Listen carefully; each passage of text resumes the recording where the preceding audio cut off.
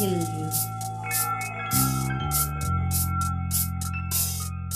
Yeah, what's wrong with the beer we got?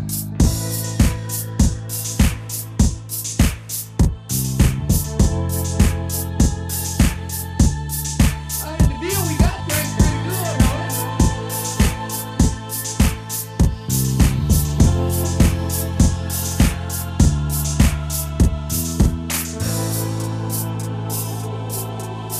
I ain't gonna run nobody complain.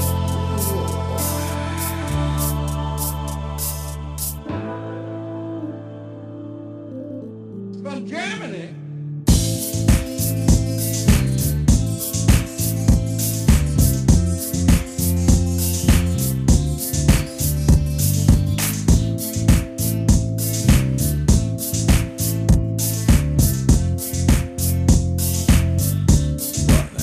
Perfect time.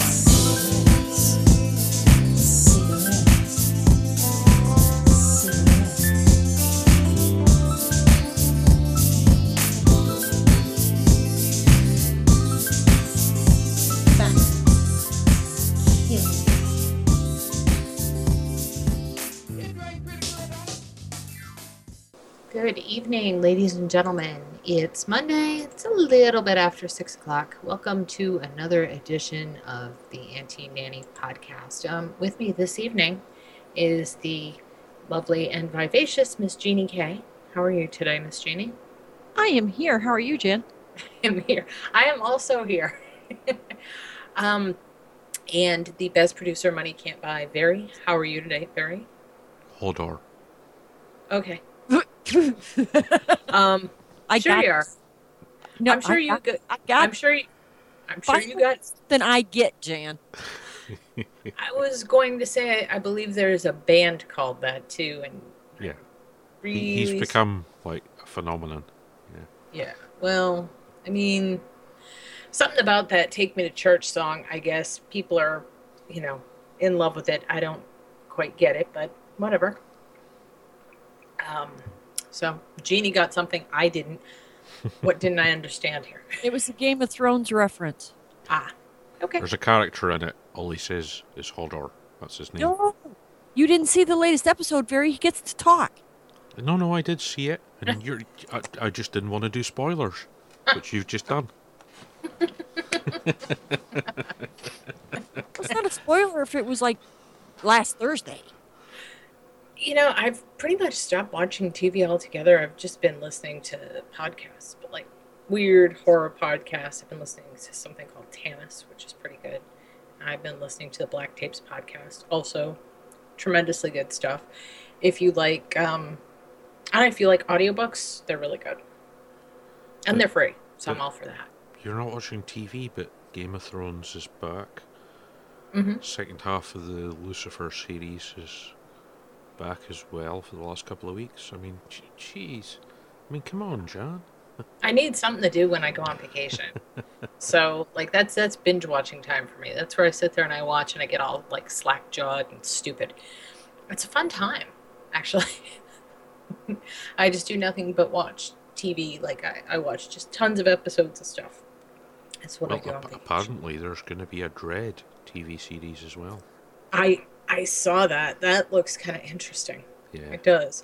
I'm kind of surprised they never did a Punisher series, actually. There were attempts at it, but since the films kept failing so drastically... Yeah, but I don't know. That kind of episodic violence seems like it would be a win. Yeah, Punisher might have been too much violence, even for American TV, though. Yeah, but, Because, the comic's brutal. Well, yes, the comic is brutal. That's true. And it doesn't have the comedy in it that Deadpool's got, so, yeah. Oh, Deadpool. So funny. I think I've watched it 4 or 5 times since it came out on DVD. Have you watched Mr. Nice Guy? Mm-mm. No, that's not it. I'm getting the name wrong. Hang on. It's the latest Sam Rockwell film. No. No. Oh, what's the name of it? It's actually incredibly entertaining. He's a crazy... Mr. Right, that's it. Okay. Him and Anna Kendrick. So, Okay. yeah, very, very funny. And lots of Sam Rockwell being weird and dancing. So, yeah. So, Jeannie, what have you been doing? I know last week you went to softball. Well, yeah, and she had another game tonight. I was supposed to be babysitting my grandson. Uncle Bernie was going to help because the weather is fucking abysmal. It is cold and rainy and just shitty weather. But her game got canceled, so Uncle Bernie is off the hook. But I am very thankful that my kids got my grandkids a puppy.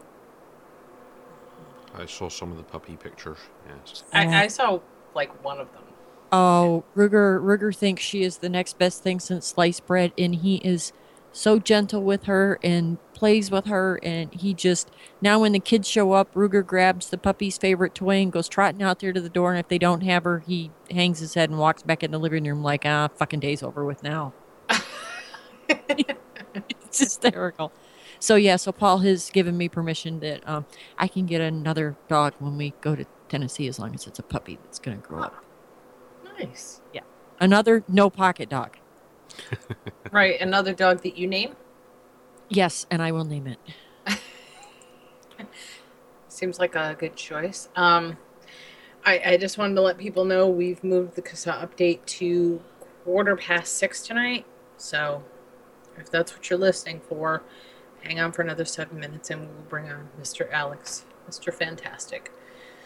Tell us all about the wonderful things that have been going on in the vaping verse, I guess, of advocacy. I didn't get to see anything that looks wonderful lately, Jan. I don't know. The report from the UK looked pretty positive to me. Oh, definitely. Yeah. The ants are shitting themselves over it. Oh, yeah, and they're already putting the same spin on it that they do everything else. Well, it's kind of hard to do because that report is so freaking influential. Especially, you have to realize what it did in 1962. If history repeats, the government's not just going to be able to blindly go along and do what they've been doing without hearing about it from scientists. Not just us, not just industry, not just vapors. They're going to hear about it from actual scientists. It's more important than the just scientist thing. This is doctors. Mm-hmm. Yeah. Actual medical doctors. Mm-hmm. So, exactly. yeah, much harder to brush off. Much harder to sweep under the rug. I mean, the ants have been trying, but lots of our supporters who are doctors have been pointing out, yeah, their opinion matters more because they actually know what they're talking about. They don't just look at statistics. Because most of the aunties, as we know, are epidemiologists, and they're basically just playing with numbers. They're not looking at patients. No, they're not. They're not, and that is a big difference. Okay. So I guess there's that. Everybody's talked about what their entertainment is. Did anybody happen to see? You saw it, Barry. I showed it to you. Jeannie, I stuck it in your Skype. I said one in a punchline. Oh yeah. Yeah.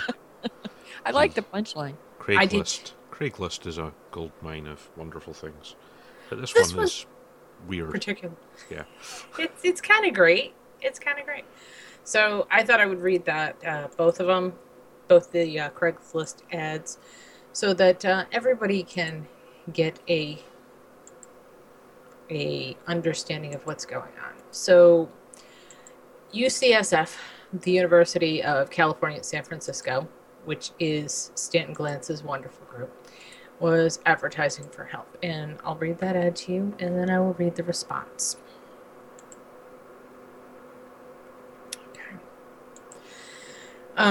Paid volunteers for e-cigarette and tobacco study Mission District. Compensation, $2,030. Yeah. Do you use an e-cigarette in addition to a traditional tobacco cigarette? We know that companies have been advertising e-cigarettes as better than tobacco cigarettes. Is it true? We want to find out the pros and cons of e-cigarettes. We want to know the different things that happen to your body when you smoke e-cigarettes versus when you smoke a tobacco cigarette. We're looking for paid volunteers to help us find out more about e-cigarettes. The study involves 2 visits to the UCSF Tobacco Research Center, 8 outpatient days at home, and 8 days at San Francisco General Hospital. You'll be compensated up to $2,300 for your time. Yeah, $2,030 for your time. If you're interested, please call us at show contact info or email us at show contact info. Please leave your name, spell it, phone number, number of cigarettes smoked per day, brand name of cigarettes, including full flavor or lights, brand of e-cigarettes, and the best time to reach you. Okay, that's. Can I read the response? Go ahead, read the punchline. Warning, RE e-cigarette and tobacco study by Inner Sunset /UCSF. This is a warning for all of those who read a recent post about a study on tobacco and e-cigarettes at UCSF. I responded to the ad. I was asked to call a man named Stan. I was given an address of where to show up. When I showed up, I was told that the payment was actually $20.30, not $2,000 and not $2,030. Then the guy asked me to help him fix his car. He said something about being a mechanical engineer. Weird guy. I didn't even get the $20.30. I just left. Yeah, excellent response. I thought it was kind of great. Of course, the original advert begs the question, why didn't they do that 4 years ago when they were started being all negative? It's only now they want to look at the differences? It's like, I don't. yeah, bit late. Maybe they should do a study. Yeah. Well, yeah. Hi Ed. Hi Thomas. I guess you could sign up. I don't know that I'd want to be working with Stan. I mean, if it was a correct advert, yeah, they'll have been inundated with vapors. Well, because there's an awful lot of them in California. And yeah, I bet an awful lot of them look at Craigslist. Yeah, you ask the vendors in Southern California, and they're the entire market. Yep. And they're not, but they think they are. Yeah. Yeah. I don't think their study would go well. Okay. Because let's face it, they're going to discount anyone who is in any way positive about e-cigarettes. They will find some way to flip the information to suit their playbook. Well, yeah. I mean, and what that's going to tell you is they have to have been, especially UCSF, has to have been doing that with tobacco for a really long time. You know, they have to. If they're doing it to us, it's really nothing new, right? Yeah. There's nothing new under the sun. Well, that'll be the study that Mr. Glantz got some funding money for last year. You know, part of the million or whatever that UCSF got.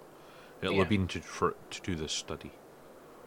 As I say, 4 years or so late. Why let that get in the way of a good show? Preconceived results. Because let's face it, they probably already know what the results are. It is UCSF. They're almost as good at fixing results as the University of Sheffield. John might know what I'm on about with that.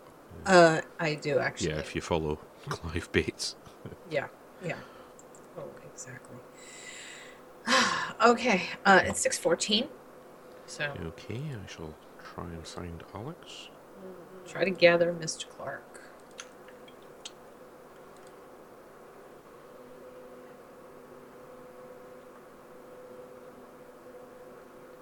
Good evening, Alex.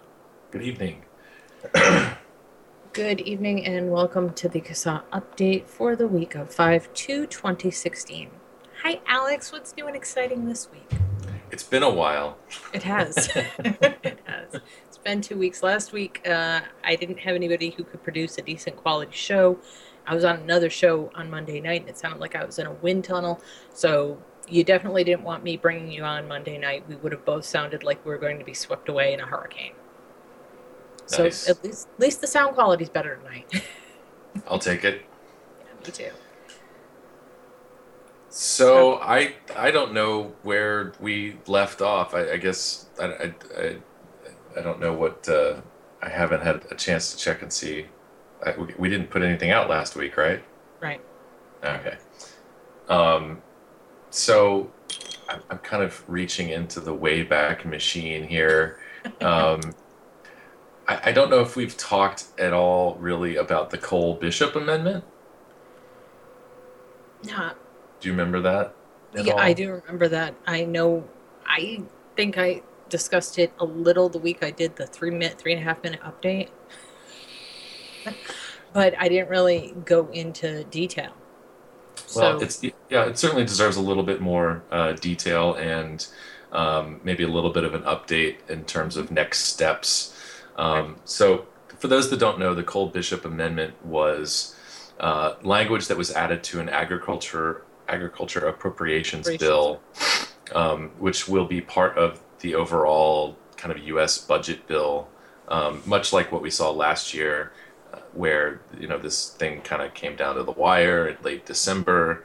Hmm. There was actually lots of people, lots of media types and policy wonks kind of hanging out on Twitter at 2 o'clock in the morning, waiting to get their hands on a copy of the final budget bill to Right. see, um, what riders made it in and so on.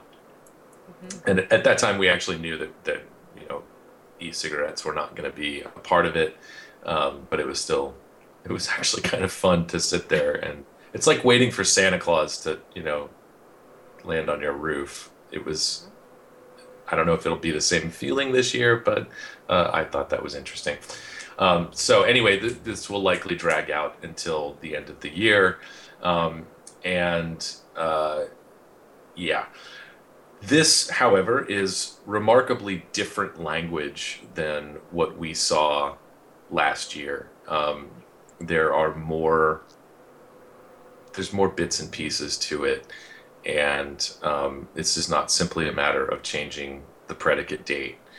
Uh, so we're monitoring this as it goes through the process, and there's a couple of things to point out.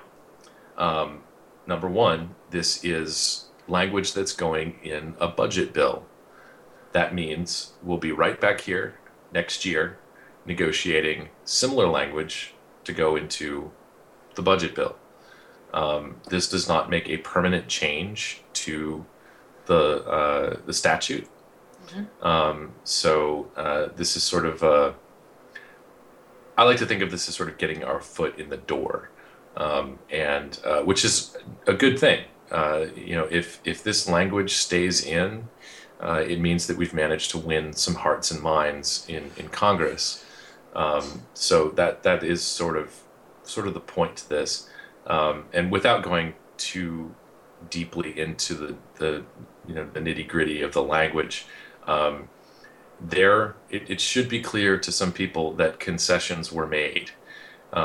Concessions were made in order to make this a bipartisan bill Right. that Democrats and Republicans could both support. Um, but as far as CASA is concerned, um, you know, we I'll just leave it at we're monitoring the situation. I, I I was asked about this more than once, like in the past week or so, and all I've told people is you can get a copy of this and read it for yourself. It's not Yeah, really that hard to read, and I think there's some language in there that's a little concerning. yeah, But yeah, go ahead. and again, nothing about this is set in stone. This type of maneuver does not actually change the statute.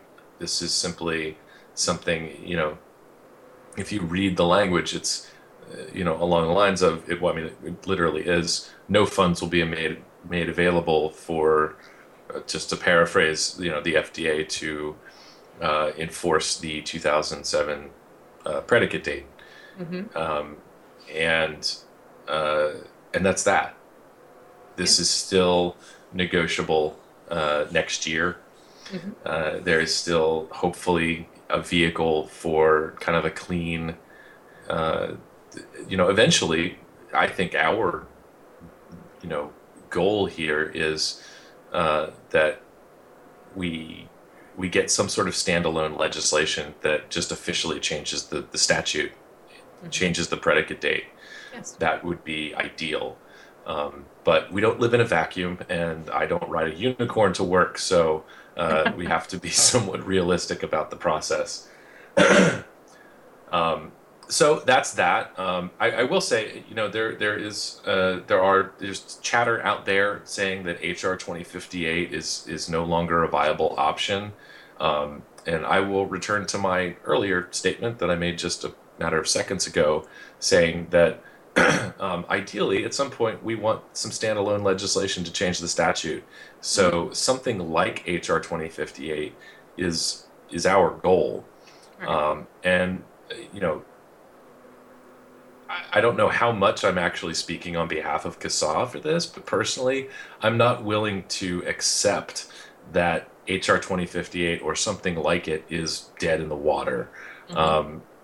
There are a couple of things that we accomplish by continuing to urge people to write their congressmen and urge them to co-sponsor HR 2058, namely keeping the conversation alive and continuing to put this issue in front of lawmakers, so they realize that we're very passionate about this, and we really do want some substantive changes to the statute. Okay. So that's that, and I think, well, that's not that. The next steps for this bill are sort of. I think we're already through with the markup period. I could be wrong about that. That's basically just some minor changes to the language, nothing substantive. It probably won't change much from how it's written now. And then the real goal here is going to be to keep it in the budget bill. There will be opportunities coming up, I believe, in June, where there's an opportunity for that language to be removed. So there's still more work to be done, and at least for now, one of our goals for this year is to keep that language in to some extent, despite whatever issues we might have with the legislation. It does advocate for a change in the predicate date, and that's something that we support. So that's the straight dope on the Cole-Bishop amendment. The other bit of news is, if you live in Indiana's 9th congressional district, you're looking at a pretty important race. Indiana's Attorney General is running for that seat. Is it Greg Zeller? He is kind of outspoken anti-vaping, and I think legally I'm sort of bound to just tell you that much. There are 6 or 7 candidates in the field, and at least 2 of them have either made public statements against vapor products or have a voting record against the vaping industry in Indiana. Recently, over the weekend, the kind of candidate questionnaire that we sent out, a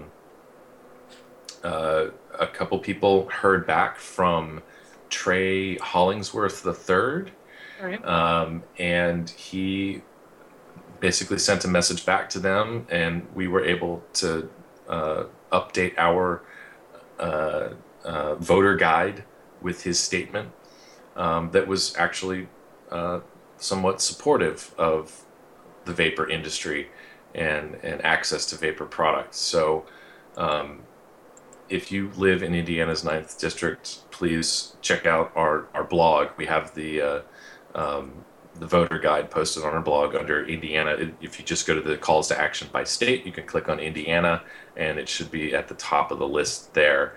We'll give you a rundown of candidate positions. But again, and this is something that people should be, this is sort of applicable to the rest of the country. We are working on a project to get a better understanding of candidates' positions on this issue.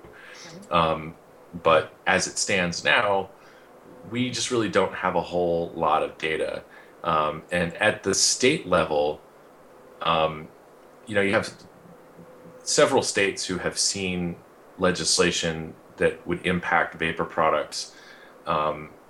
And we like to think that we can kind of gauge someone's position based on their vote on a particular bill. Right. Uh, but this doesn't really tell the whole story. They may have had to vote a certain way for political reasons, but at the core, they really believe that there's a different way to regulate these products, or there's something more appropriate. So it's just going on voting record alone is not really the best way to determine someone's stance on these products. Hopefully soon. I've never done anything like this before, so I'm not exactly sure what the amount of work that's actually involved in doing kind of a mail campaign to candidates.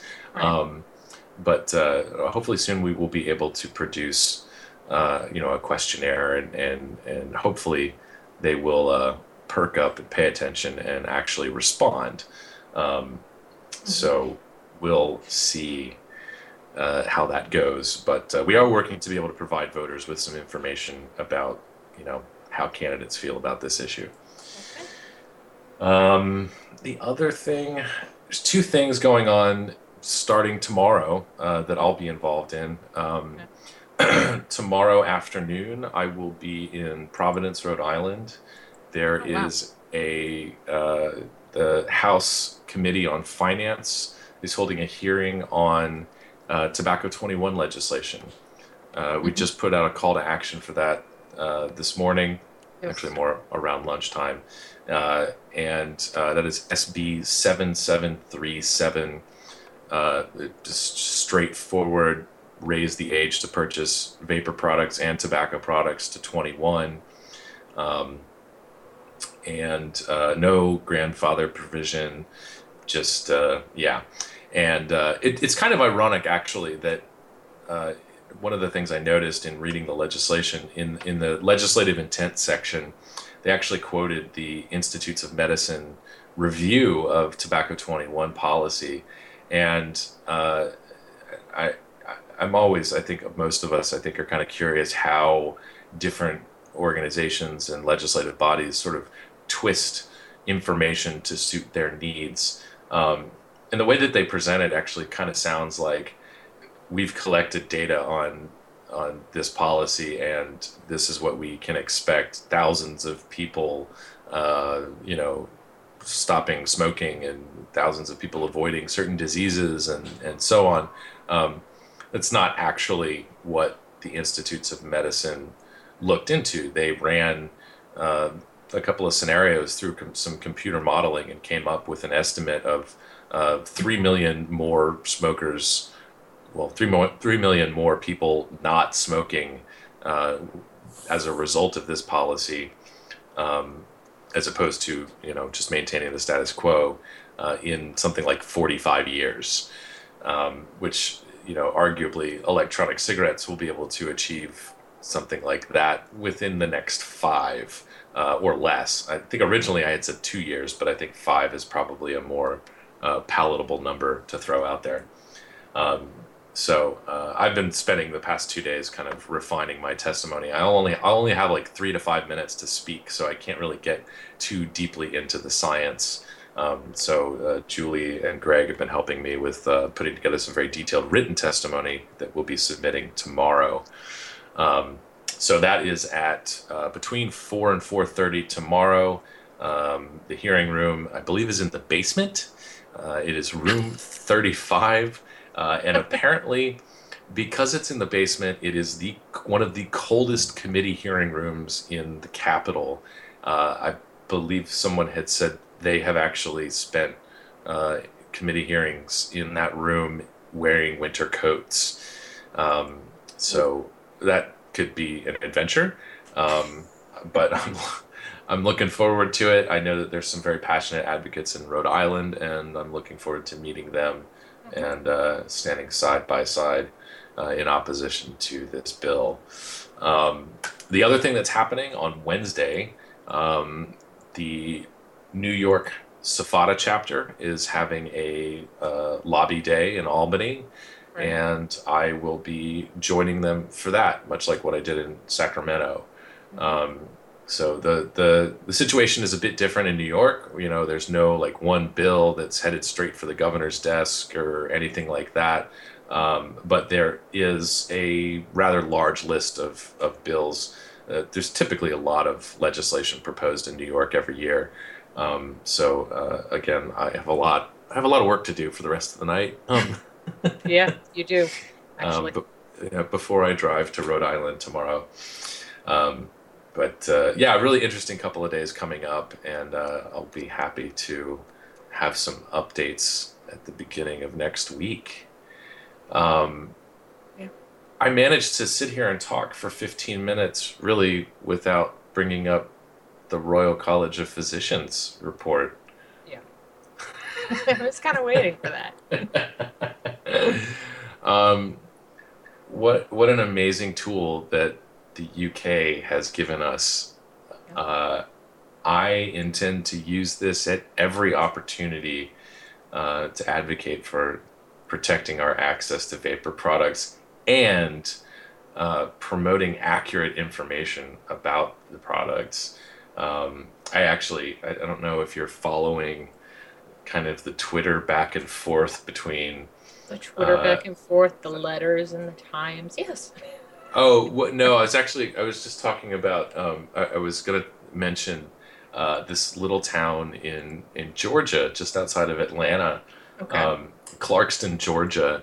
It's roughly 7,000 people. It's really not a big place, but their young, tech-savvy mayor, self-described progressive, advocating for decriminalizing marijuana and et cetera, is I guess they're going to have a public hearing tomorrow about an indoor vaping ban. Right. And I was actually able to use the Royal College of Physicians report to drive home the point that even they are stating that state regulations that prohibit the use of vapor products in public spaces and workplaces, would be inappropriate at this time.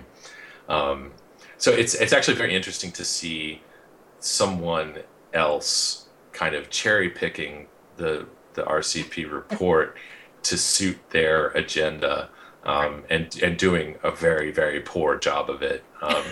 So that'll be actually a very interesting thing to watch going forward, is some of the activist types that you find on social media, cherry picking the RCP report to suit their agenda and doing it in very strange ways. And I have not actually sat down and read all 200 pages of the report yet. But I can tell you, if you do have to get into a Twitter war with somebody over this report, it's very well organized, which I would expect that from the oldest professional organization on the planet. Mm-hmm. Yeah, it's an excellent piece of, regulatory review and scientific review, and I'm really looking forward to incorporating some of the points from that report into our legislative correspondence going forward. And I really hope that for those that don't know, the Royal College of Physicians released their report on smoking and health in 1962, which was 2 years before the U.S. Surgeon General released his report. So it would be nice to see history kind of repeat itself. Mm-hmm. And if the U.S. Surgeon General could get on board with something like this, that's a total game changer. I think it's all of our sincere hope that the U.S. officials are paying very close attention to this and taking it to heart. And yeah, I just, everybody out there, share the hell out of it. It's great. It's good stuff. That is good stuff right there. Yeah. So is that it for this evening, Alex?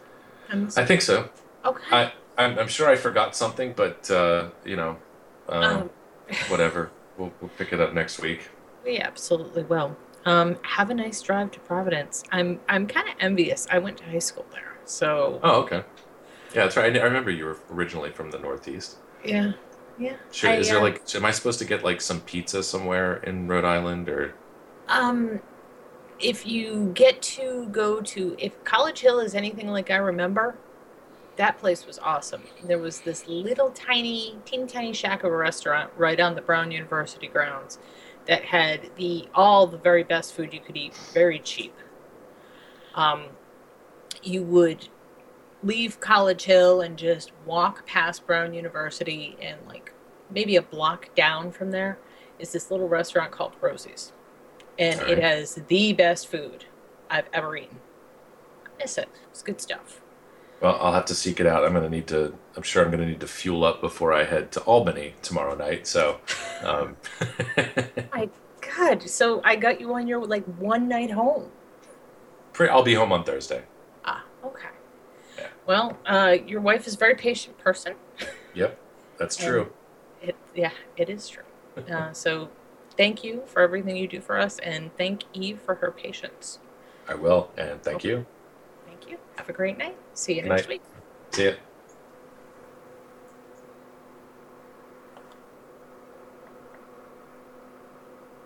Okay. Are we done recording? Yes, we are done. Okay. All right. So that was the advocacy moments. Jeannie, do you want to discuss anything that you saw today on video? I'm actually working on my second listen. Okay. There's a lot of really good information, and I grabbed the link because Yeah. people, and I'll even tell people who to search for on Okay. freaking YouTube so that they can listen to this. Right. And I don't know how to pronounce Brian's last name. That's okay. I could hardly pronounce Velasquez. Barry, how do you pronounce that? Hang on. Ojtik. Fudchick or Fudge? I have no idea. I don't know, but it's Vicky from Signat. So, and these It's called and the Vaping Wars. Heritage. Go I'm ahead. sorry. No, I was saying the video is called the Vaping Wars.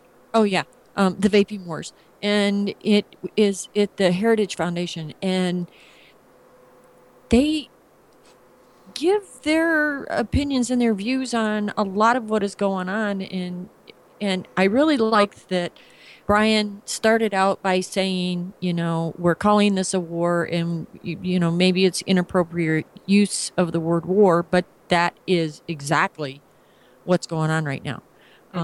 And who stands to gain and who stands to lose? The Cole Amendment was brought up. Cole Bishop. This wasn't all Cole. Bishop added his 2 cents. That's brought up. I don't want to influence anybody's views on what they think of this thing, but I'm telling you, if you guys listen to podcasts, you should download this thing and at least listen to it in your car while you're doing some stuff and you have some time to think. It is an hour and 45 minutes long, but it is so worth an hour and 45 minutes of your time. Very and I both watched it live, actually. Yeah. And it was, let me say, there were portions of it that were very surprising. The Q&A session is just fantastic at the end as well. It's that's you learn a lot there. Listen, you will learn a great deal of things, a lot of which you are going to think you knew, but you didn't know them this way. Yeah. Perfect. That is perfect. So, Costello, you're really going to go for that USCF tobacco research study?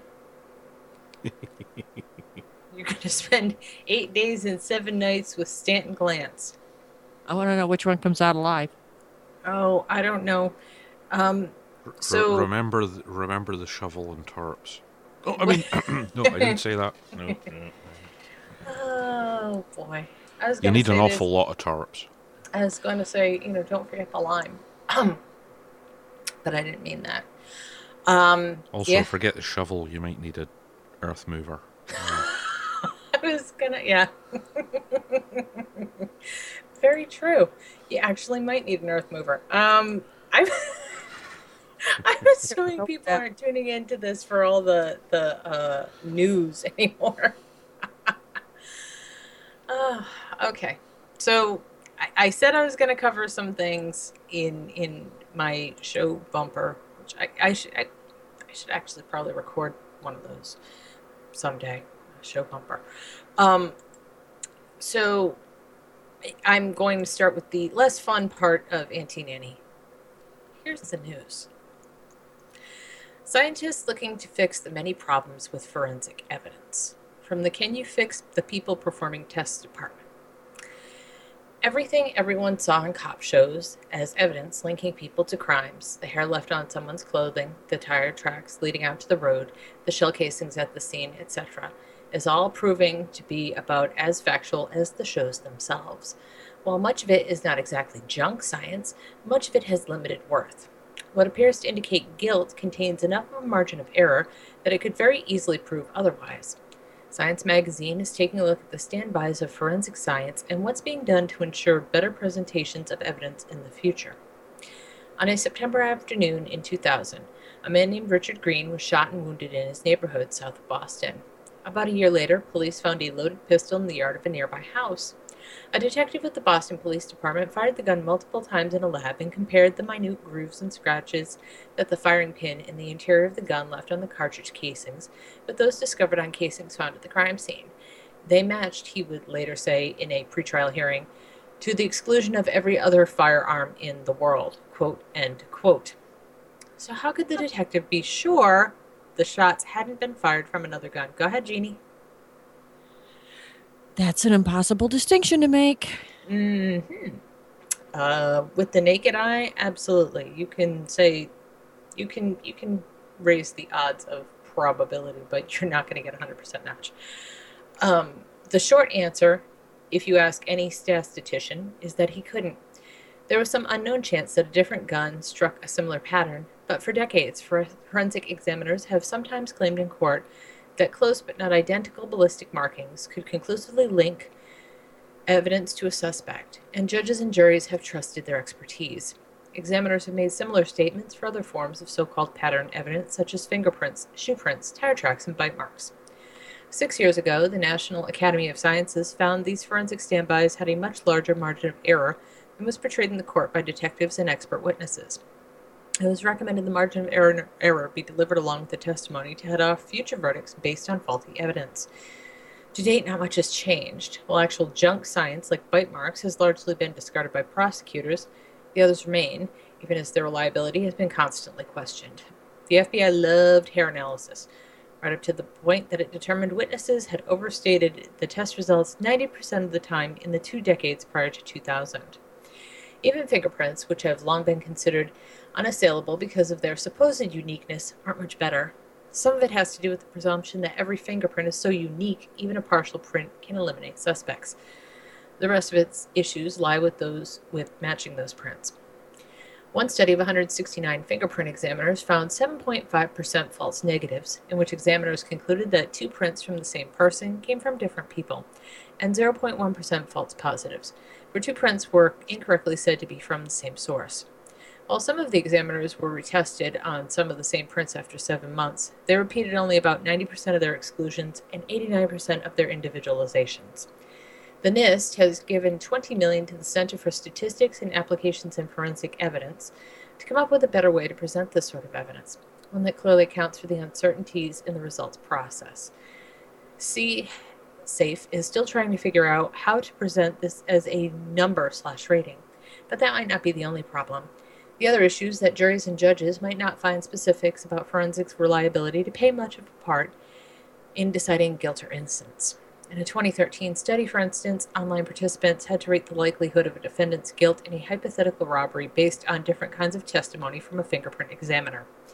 It didn't seem to matter whether they were told a print at the scene matched or was individualized to the defendant, or whether the examiner offered further justification. The chance of an error is so remote that it is considered to be a practical impossibility. For example, in all those cases, jurors related the likelihood of guilt at a 4.5 on a 7-point scale. As a lawyer, I would have thought the specific wording would have mattered more than it did, a man named Garrett said. But if subjects were told that the print could have come from someone else, they seemed to discount the fingerprint evidence altogether. The other part of the problem is the people who perform these tests. Multiple incidents where evidence was falsified or not properly tested have been covered. The evidence is only as good as the process, and if steps are skipped because of sloppiness or laziness, the evidence credibility becomes highly questionable, not just for the specific instance where the results were faked, but for every person this test has touched. There's no possible way to eliminate honest errors, much less prevent anyone from falsifying results. In both cases, the problems are caught after the damage has been done. Humans are the most unpredictable part of the chain of evidence, but also an irreplaceable part. CSAFE will be working with forensics labs to create best practices, but it can do nothing to prevent the lazy and or incompetent from completely ignoring the proper steps. Boy, thoughts? Well, yeah, I've known for a long time that, yeah, forensic evidence, it is an art, it is not a science. Right. And good forensics guys will tell you that. One problem they have is data sets, right? So for a fingerprint, you choose the number of matching points you want before comparison makes matches. And in Right. different jurisdictions, they pick different numbers. So, I don't know the exact numbers, but say they're looking at fingerprints in New York. They're looking for 12 points on the fingerprint to match. But you go next door to New Jersey, and they want 17 points to match before they say it's a matched print. Right. It's the same when the infamous DNA testing. It's the same in that. It depends on how closely you look at the data and how close you look for the match. And, as said in this, there's human error. Yes. Somebody can misidentify a matching point. There's a case in the UK where there's a policewoman working in the forensic lab. Her career was ruined because they said she'd contaminated samples, thus ruining a case and all this kind of stuff. And it was something like 6 years in court until eventually it was proved that no, it wasn't her. It wasn't her fault that their evidence got messed up. The evidence was just messed up. And didn't we cover a story a little while ago about the FBI and hair analysis? Was it 2,000 cases are completely suspect and they have to be retried? Well, and a lot because there aren't enough of the forensic labs, right? Ideally, you'd want one in every city, but there isn't. So cities are quite often, large labs are doing multiple cities. And under the pressure of the amount of cases, the caseloads, they're not even, quite often properly cleaning the equipment between tests. Yeah, there's been quite a few cases where, there's been cross-contamination. Scary stuff. And it's the lawyers that have spotted it, not the scientists. Well, I mean, like everyone else, when your workload is increased past the point of your ability to keep up with it, things are going to drop and errors are going to be made. Yeah. So, everybody's eager to cut their budgets and they don't want to cut their pet projects, but it's okay to cut on, testing labs, which is just kind of crazy. Weird stuff. Jeannie, any thoughts? No, ma'am.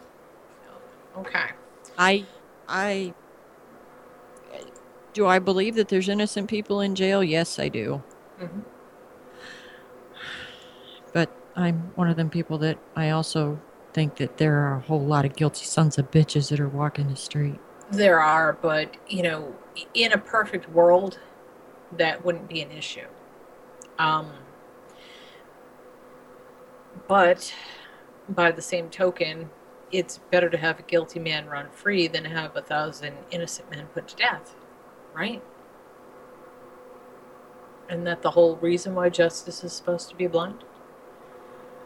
I don't know. It's Justice is only occasionally blind. yeah, well, justice is usually bought and paid for by the people with the most money. I understand that. But for Jeannie's point of view, yeah, I mean one of the dodgiest forensic evidence fields is ballistics. Because in the era of mass production,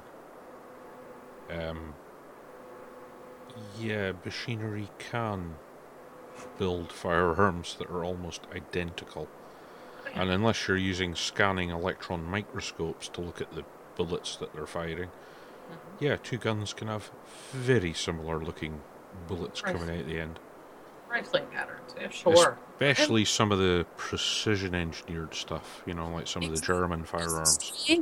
The striations, now that we are in the digital computer age and everything is coming through a CNC machine can cut the exact same pattern over and over and over. And this is why that they're touted as these wonderful things, is because of their accuracy to be able to continually produce the exact same thing.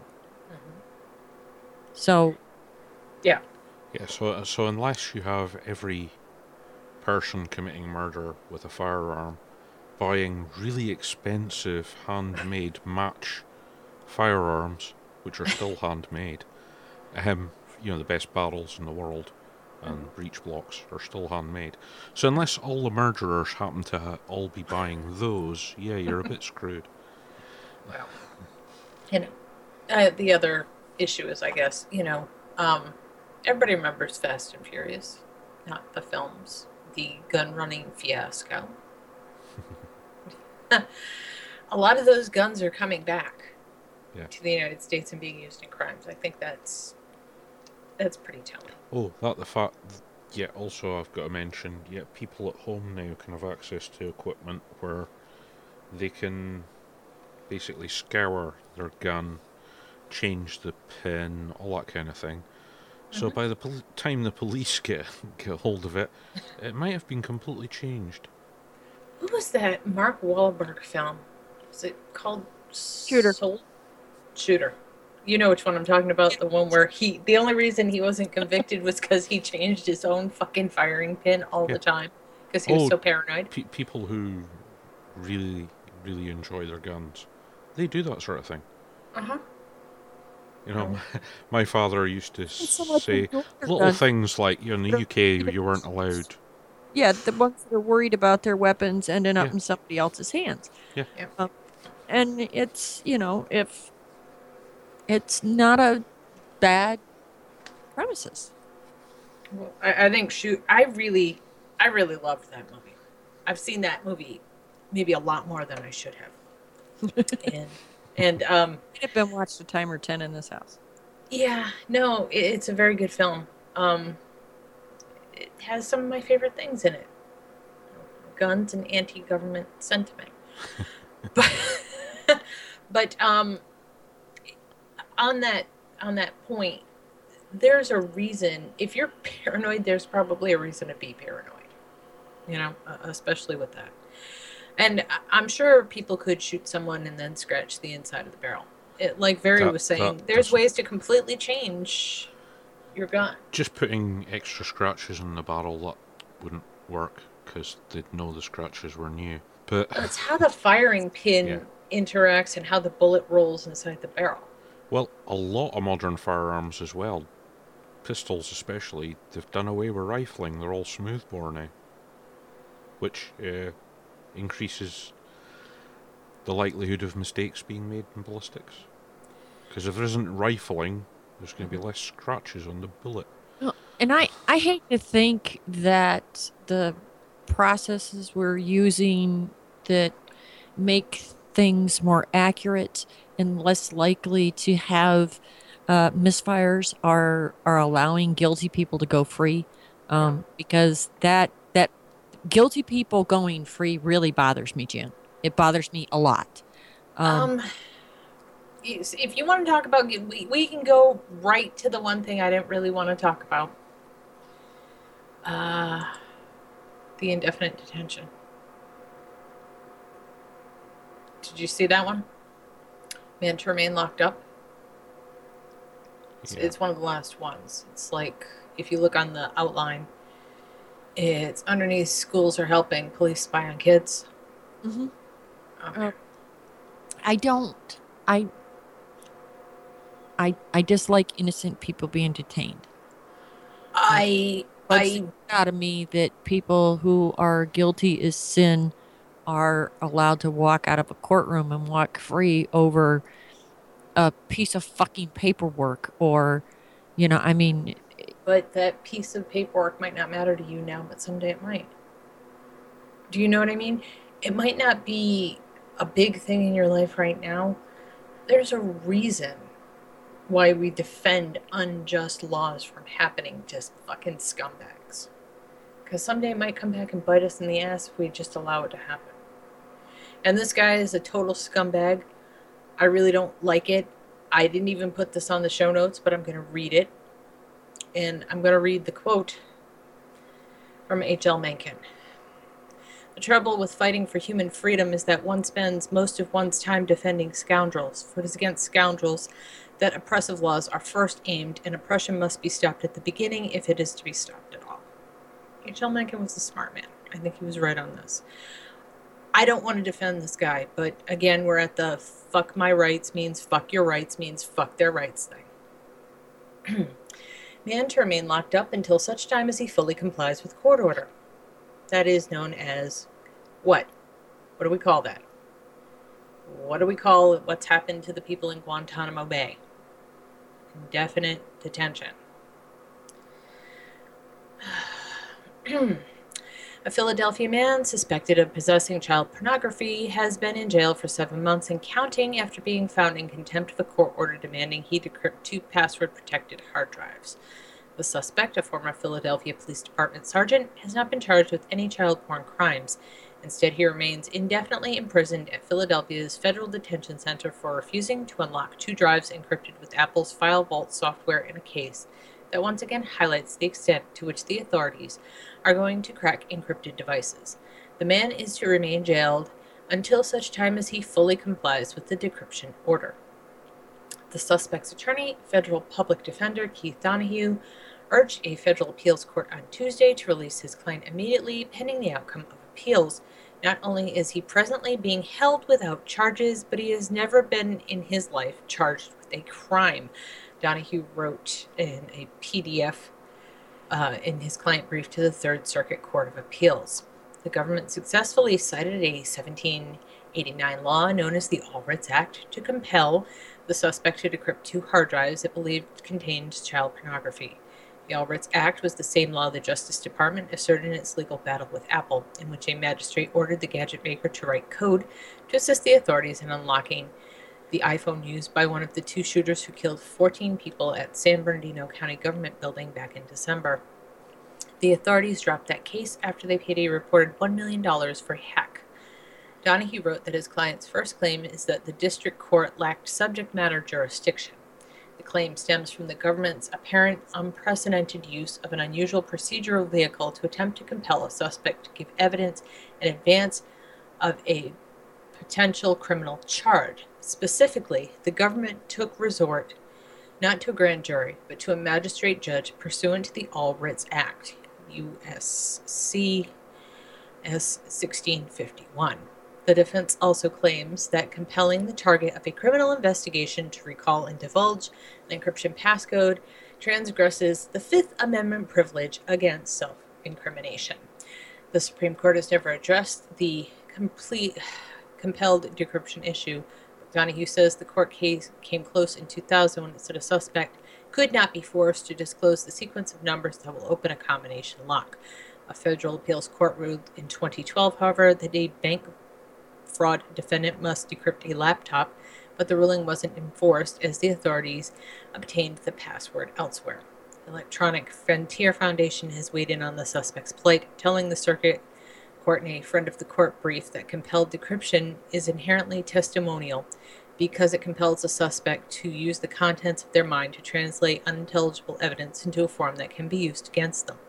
The Fifth Amendment provides an absolute privilege against self-incrimination, compelled decryption. The authorities have called 2 witnesses. One was the suspect's sister, who claimed she looked at child pornography with her brother at his house. That's fucking disgusting. The other was a forensic examiner who testified that it was his best guess that child pornography was on the drives. Donahue wrote, the investigation began in 2015 when Pennsylvania prosecutors were monitoring the online network Freenet and executed a search warrant of the man's home. Donahue wrote that investigators had decrypted a Mac Pro using a recovery key discovered on an iPhone 5 the authorities seized from the client's residence. He said no child pornography was found. The authorities want the suspects to decrypt 2 external hard drives discovered in the search.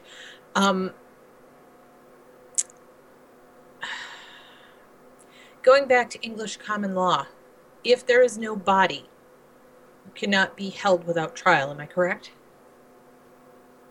As far as I'm aware, yeah. Okay. Does that not apply here?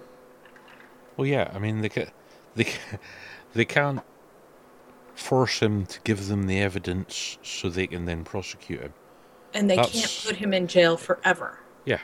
I mean, if he did that, he's a fucking scumbag.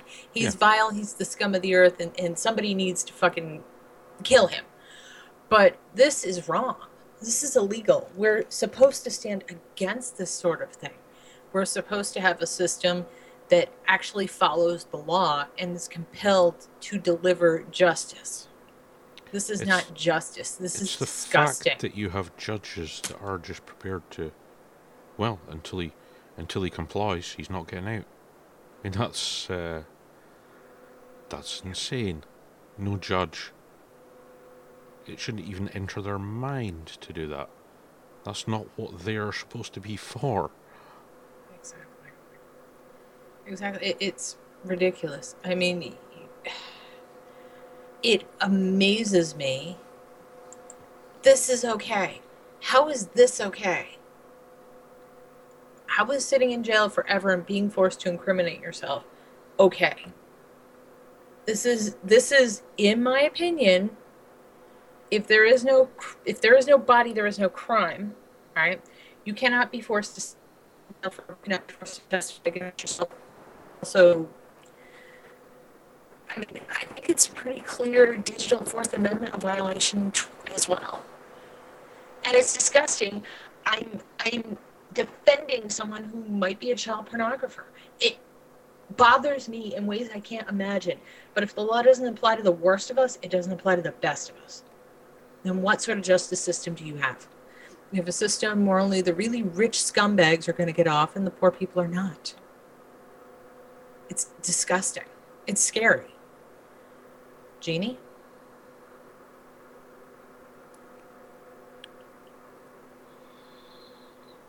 Go ahead. No, I can't, Jan. Why can't you? I'm not going to get mad. If you have a different opinion, go for it. What did they use as evidence to arrest this piece of shit? His sister's testimony.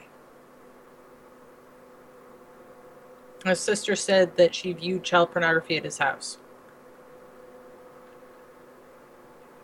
But that's not strong enough for a court case, which is why they haven't brought charges. Sounds enough to arrest him. I have no idea. It's circumstantial evidence. It's all circumstantial, and the man is sitting in jail for that. And like I said, if he did it, if he even possesses child pornography, he's a scumbag. And he deserves to be treated like the piece of shit that he is. Okay? But this is not the way to go about that. I mean, this is the law. We're not living in the time of Judge Dredd yet. This sort of shit isn't supposed to happen. One judge isn't supposed to say you're guilty or innocent based on my opinion. That's not really how this works. It's not how it's supposed to work. So yeah. Sorry. I'm sorry. I just got to defend someone that I wouldn't fucking spit on if they were on fire. It makes me happy when I get to do that. I'm sort of kidding, but I agree. With a circumstantial case like that, it's amazing he's still sitting in jail. It's ridiculous. For something different, we now go to the UK. Practical applications for mass surveillance databases, timely birthday cards, travel diaries. From the ultimate variety search engine department, we want to get a feel for information being collected by UK surveillance agencies, MI5, MI6, GCHQ. All you have to do is see how it's being misused. Privacy International, which has been steadily suing the UK government over domestic surveillance, has received another set of documents that show the banality of Dragnet surveillance evil. The banality is not so much the Dragnet itself, although that's not to say it isn't its own form of evil, as it is the uses it is put to. Ryan Gallagher, writing for The Intercept, points out that spies are using surveillance collections as backup daytimers, apparently with enough frequency that they've had to be warned to knock it off. The documents include internal guidance codes for spies who have access to surveillance systems. One memo, dated June 2014, warns employees of MI6, the UK's equivalent of the CIA, against performing a self-search for data on themselves, offering a bizarre example that serves to illustrate the scope of what some of the repositories contain. An example of inappropriate self-search would be to use the database to remind yourself where you've traveled so you can update your records, the memo says. This is not a proportionate use of the system, as you could find this information by another means, i.e. check the stamps in your passport or keep a running record of your travel. That would avoid collateral intrusion into other people's data. The information collected includes data that could reveal political preferences, sexual orientation, religious beliefs, memberships in association or groups, mental, physical health, along with biometric data and financial documents. With little digging, the massive database could be used to uncover journalist sources and privileged communications. The wealth of information at the fingertips of British spies help explain why they never seem to forget important dates. We've seen a few instances recently of individual users crossing the line with their database use, looking up addresses in order to send birthday cards, checking passport details to organize personal travel, checking details of family members for personal reasons. The world's greatest search engine isn't Google, it's GCHQ. Of course, the documents also point to various levels of oversight, none of which appear to have made much of a deterrent effect. A monitoring system of some sort appears to be in place, and it's likely what flagged agent self-searches, but it's unlikely to catch other inappropriate searches involving someone other than the person performing the search. These two are forbidden, but it's likely these violations were part of a pattern of sustained abuse rather than one-off searches, which would likely have slipped under the radar as just being another intelligence-related research. What's worse is access to these various vast data stores apparently went oversight-free for several years, and it's not entirely clear from what's been released that comprehensive oversight is in place even at this point in time. One 2010 policy paper from MI6 states there is no external oversight of its partners' bulk data operations, though the paper adds that this was subject to review. This may not seem completely terrible. After all, 6 years in government time is like 30 days in real time, until you realize the GCHQ has datasets dating back nearly 20 years. Harvesting began in 1998, and MI5's bulk collection is more than a decade old at this point, and it continues onward, getting more massive by the moment. The GCHQ wants to collect 50 billion records every day, utilizing people's web browsing, phone calls, and email. All the agencies insist that it's all for fighting terrorism and international crime. The cold reality is that it is just as useful for reconciling travel expenses and making sure mom always gets her birthday card on time. Very. Yeah, exactly. People are being people. There's this giant database of information. You give somebody access to it. First thing they're going to do is start looking up themselves and their friends.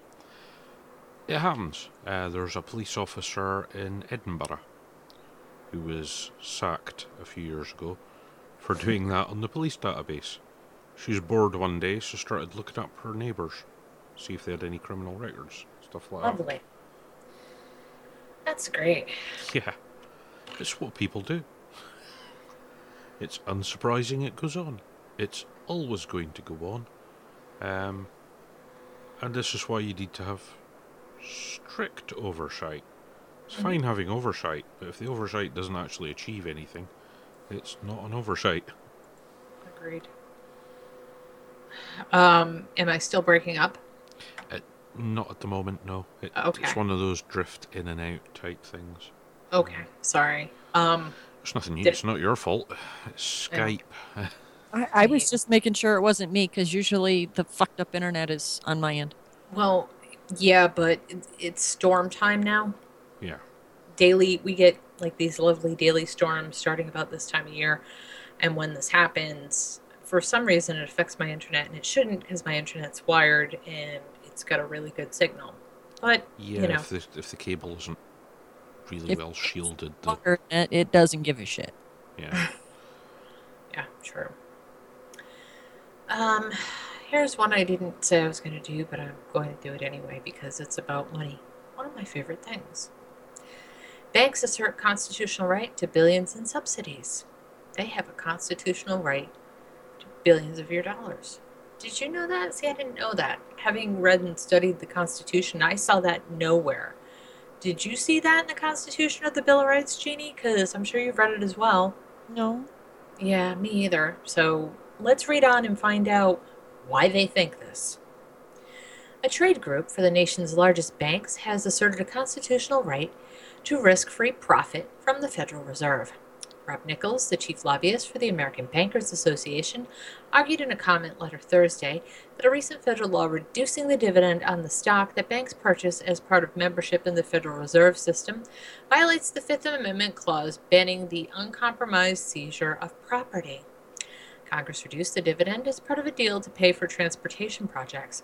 Dividends for the stock, which cannot be bought or sold, had been set at 6% since the Federal Reserve's inception back in 1913. Banks cannot ever lose money on the stock. They're even paid out if regional Fed banks disband. So the dividend represents a risk-free profit, earning back its investment in full every 17 years. The dividend, cut from 6% to its current interest rate on the 10-year Treasury note, is estimated to reduce banks' payments by roughly $7 billion over 10 years. The change only applies to banks with more than $10 billion in assets. The Takings Clause of the Fifth Amendment provides that private property shall not be taken for public use without just compensation. So banks are asserting the money is their property. Nicholas wrote in his comment letter to the Fed, which is preparing to implement the dividend cut. He added that the dividend rate remained unchanged for over 100 years and has long been considered fundamental to the Federal Reserve's ability to attract member banks. Well, I thought it was because there was no other fucking game in town, but what do I know? Contrary to Nicholas's statement, nationally chartered banks are required by law to become members of the Federal Reserve System, and while state banks can opt in or out, they must nonetheless abide by the standards of membership. Moreover, Fed membership offers many perks, from the ability to process payments to access cheap borrowing through the Fed's discount window. So the dividend is just a vestigial sweetener that never went away, pumping billions of dollars of public money into banks for no discernible reason. Given those facts, Nicholas' argument amounts to saying that the 6% dividend rate is itself constitutionally protected because it's been around for a long time. Nicholas effectively asserts that the risk-free dividend is a bank property. The letter appears to be a prelude to a legal battle over the dividend cut. The claims about constitutionality are precisely what banks would argue before the Supreme Court. And by filing a formal comment letter protesting the law, the ABA can argue that they exhausted their administrative options before filing suit. Friday is the last day for public comment on the Fed's dividend change. Outside of the ABA, only one other comment has been filed. So I didn't know that about the Fifth Amendment, that gave the banks the right to our money. That's neat that they think that, huh? Yeah. I mean, yeah, the counter argument will be, but you don't own the currency, so tough shit. Um, I don't know. Seeing some of the shit yeah, judges are doing lately, you never know. yeah. Well, yeah, but I If mean the way banks are now anyway, um I'm probably one of them screwy people that never mind, I shouldn't say this on the air, but anyway, um Oh, why not? I said my favorite thing, my two favorite things were in the movie Shooter.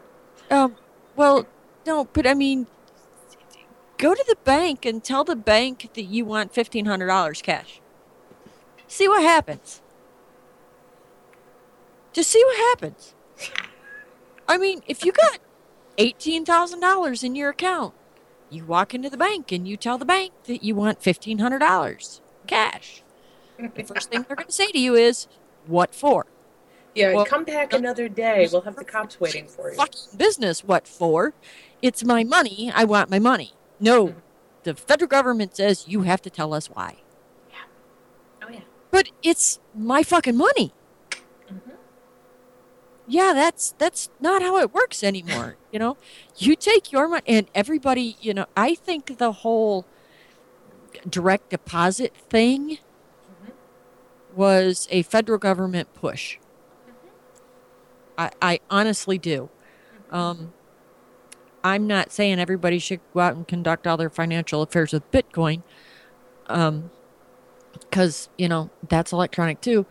But I'm sorry if I have more than $1,500 in my account and I want it, give me my money. I shouldn't have to explain to you and produce my ID and fill out a fucking paper to say why I want my money. I agree. I agree. it It's is your rather money. insane. Yeah, I mean, in the UK, any amount over, I think it's £1,000, you just have to give them a couple of days' notice because They don't you know, have that kind of money on hand. usually not. No, bank robberies are not as common as people think because most banks don't actually have any cash in them. Um, The Yeah. vaults look really impressive, but there ain't shit in there. yeah, There's nothing in there anymore. but in the We UK, yeah, you don't have to say what you want it for. You Yeah, just no, we withdraw were your money. trying to. It wasn't like I was trying to hide anything. We were buying a car, and I needed $9,000 out of my account. Hmm. I didn't mind that I had to give them 3 days notice to get the 9 grand in cash. But what Right. pissed me off was that I needed to fill out a form as to why I wanted my money. Yes, but they'll say it's all as part of an anti-terrorism thing. And we saw how it turned out a couple weeks ago with the dog walker. The guy Well, paid his dog damn, walker. and I told them, I said, okay, well, I'm buying a car. Well, you need to write a check for that or take a cashier's check. I'm like, no, the people we're buying the car from are old school. They want cash for this car. Well, it has to be a check or a cashier's check. No, give me my fucking money. Uh, I mean, Yeah. yeah, just, it's just, Well, I mean, it should tell you how vulnerable things are right now. And were you and I talking about this earlier, Barry, or was I talking about this with someone else? Where Janet Yellen's been in President Obama's office like every day for the past 2 weeks, having quote unquote secret meetings. And it's not just that. I mean, the IMF's been at the White House a lot. They've also been talking with other banks, Japan, China, yeah, all these other banks everywhere. Ben Bernanke's been all over fucking Twitter talking about it. All this shit's supposed to be secret, and that motherfucker's running his damn mouth off. That's how I know. yeah. Over here, David Cameron has been doing little tours around the place talking to banks as well. Yeah, So, so what that has got to tell you is how close to tipping over the system actually is. All of those well, people that were, the stocking the up. there's a big concern that yeah, lots of the Asian banks are going to end up folding Oh, China's because of gonna. China's, yeah. Oh yeah, China's gonna fold by the 28th if it hasn't folded already. And that's just, my best guess. I'm not using anybody else's numbers. I'm just going by just the chatter. Yeah. And It's a I huge know what problem it since looked like. China has been sort of the global economic driver for the last 10 years. Hmm. It's a real problem if they hit a bump.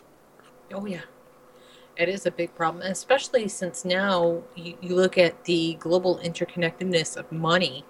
Holy shit, they're all connected.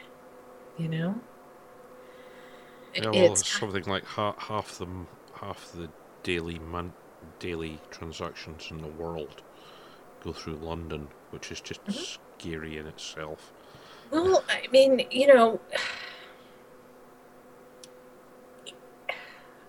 what I was going to say is there have been data dumps and releases lately that if you know anything about where the money of the poor is going, which is just up into the pockets of the 0.1%, you know how hard they're gonna fight to keep all that. But I kind of have a fucked up reasoning for reading all this stuff. It's not that I want to know and warn people. It's that I always knew banking and the monetary system was a Ponzi scheme, right? I just wondered when everybody else was going to find out.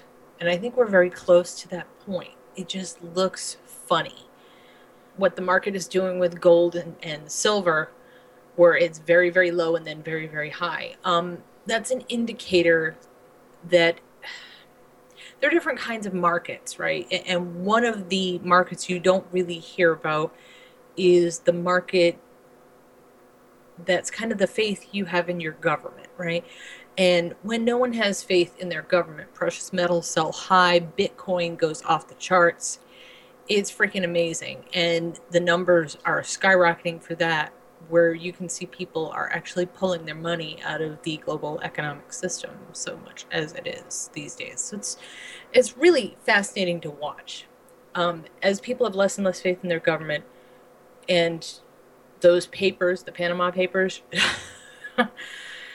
as they came out and are getting more disseminated, more discussed, more read, you can see people's faith in the government like just hitting zero.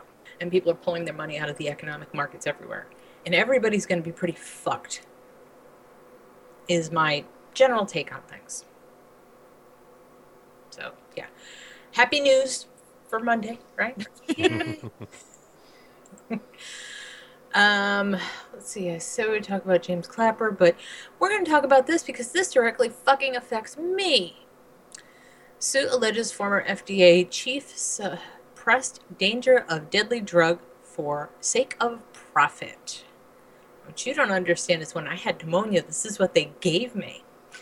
Former Food and Drug Administration Commissioner Margaret A. Hamburg, that bitch, her hedge fund executive husband, and Fortune 500 giant Johnson & Johnson colluded to enrich themselves by failing to warn the public about a deadly antibiotic, a federal racketeering lawsuit claims. Once confirmed as FDA Commissioner, Dr. Margaret A. Hamburg acted as the instrumentally that all defendants used to perpetuate their conspiracy and racketeering enterprises by having her act illegally and outside the scope of her authority as FDA Commissioner to suppress material information to plaintiffs and the public that Levaquin was inherently dangerous and, in fact, deadly, the complaint alleges. The suit was filed in the U.S. District Court for the District of Columbia January 19, 2016, on behalf of 5 individuals who claim they suffered severe physical harm as a result of taking the antibiotic. Had this information been disclosed to plaintiffs and the public at large, her and her husband's financial gain and net worth would have plummeted, since Dr. Margaret A. Hamburg's husband, Peter F. Brown, reaped and continues to reap huge financial gains as the result of a Renaissance Technologies LLC's holdings of Johnson & Johnson stock, according to the complaint. Alexandra Wash, an attorney for Hamburg, said Mr. Clayman's allegations against Dr. Hamburg are patently false. There is no factual or legal basis for the lawsuit that he has filed, and we are confident the court will dismiss his claims in their entirety. Walsh is referring to attorney Larry Klayman, who represents the plaintiffs in the suit. The suit further claims that Hamburg ignored pleas from medical experts, patients, and U.S. senators to add additional warnings to labels so she could profit personally, according to the racketeering complaint filed in U.S. District Court, District of Columbia. President Obama appointed Hamburg to run the FDA from May 2009 to March 2015, while her husband, Peter F. Brown, was a co-CEO at a New York hedge fund giant, Renaissance Technologies. Renaissance had substantial stock in Levaquin owning Johnson & Johnson during Hamburg's FDA tenure, according to the lawsuit and U.S. Securities and Exchange Commission records, obtained independently by the Daily Caller News Foundation. Forbes estimated Brown earned roughly $90 million in total compensation in 2012. The plaintiffs, Terry Aston, John Fraude, Linda Martin, David Melton, and Jennifer Wilcox, claim they suffered muscle twitching, abdominal pain, kidney and liver damage, hair loss, depression, psychosis, hearing and vision problems, and a host of other issues from Levaquin. The FDA's Adverse Events Reporting System documented 500 reported deaths associated with consuming Levaquin from 2009 to 2015, although the FDA assumes only 10% of such events are reported and there could be as many as 5,000 deaths, the complaint alleges. The plaintiffs seek $870 million in punitive and other damages and a jury trial. The suit also names as defendants Robert L. Mercer and Renaissance founder James H. Simmons, Brown's colleagues during Hamburg's tenure, and Johnson & Johnson subsidiary Ortho McNeil Jameson Pharmaceuticals. The FDA first approved Levaquin for some uses in 1996, but the FDA Adverse Reporting System, since at least 2009, documented the drug's association with serious nerve and psychiatric damage, the complaint claims. Pennsylvania U.S. Senators Democrat Robert Casey and Republican Pat Toomey also requested more FDA warning labels on Levaquin in 2010, the complaint alleges. Dr. Charles Bennett, oncologist and researcher at the Southern Network on Adverse Reactions at the University of South Carolina, filed 2 citizens' petitions to Hamburg's FDA in 2014, urging further warn of possible cell damage and neurodegenerative diseases like Parkinson's, Alzheimer's, and Huntington's associated with Levaquin. Hamburg also received hundreds of emails from people who had severe health problems from taking Levaquin but did nothing, the complaint claims.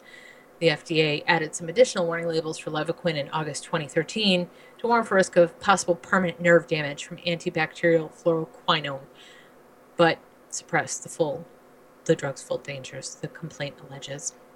It wasn't until November 2015, after Hamburg left, that an FDA advisory committee recommended clearer, more comprehensive warning labels for Levaquin and related drugs, the complaint alleges.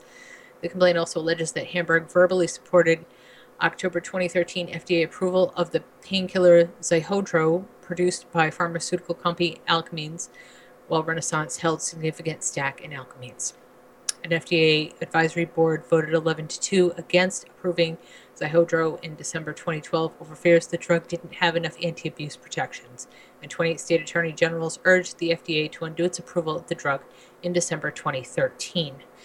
Senator Joe Manchin, a Democrat from West Virginia, introduced a bill in 2014 to ban the opioid, but Hamburg defended the drug's approval in March 2014 congressional hearings, saying that, if appropriately used, it serves an important and unique niche with respect to pain medication, and it meets the standards for safety and efficiency. Both Alkermes and Johnson & Johnson's stock value decreased significantly during Hamburg's tenure. Increased, according to Yahoo Financial historical data. Renaissance also increased its holdings from 117,800 shares with $2.79 million to 794,668 shares worth $22.79 million in the second quarter of 2013 before Zyhodro's October 2013 approval, according to the complaint. The Office of Government Ethics directed Hamburg and her husband to divest all personal holdings in Renaissance except those in Renaissance Medallion Fund because OGE considered its computerized quantitative model similar to a blind trust, according to the Wall Street Journal. Hamburg's financial disclosures show she kept between $25,000 and $500,000 in Medallion Fund assets, and Brown kept more than $1 million. But the complaint alleges Hamburg failed to disclose that her husband had, at all material times, still held shares in and benefits financially from all the stock of Renaissance via Renaissance profit sharing. Lawyers for Brown, Mercer, Simmons, Renaissance Technologies, and Johnson & Johnson did not respond to requests for comment. Yes. I don't think anybody's shocked. No, not really. But yeah, I'm actually surprised that the OGE. Yeah, I mean, yeah, they told them, yeah, get rid of all your personal holdings in these companies. Then obviously didn't check that they had got rid of them. Yeah. You know, Well, it should be a prerequisite for any of these important public positions that their background is fully checked, and they should legally have to open all their financial accounts for scrutiny by independent people, so that this shit can't happen. I agree. But no. They have, despite it being an important public office where the lives of all the public are in their hands. No, they're allowed to have these little, this little private bit off to themselves. Well, it's a private matter. It's like Yeah. tax evasion is private matter, right? Yeah. It's just ridiculous, Jeannie. I hate the Any- FDA to begin with.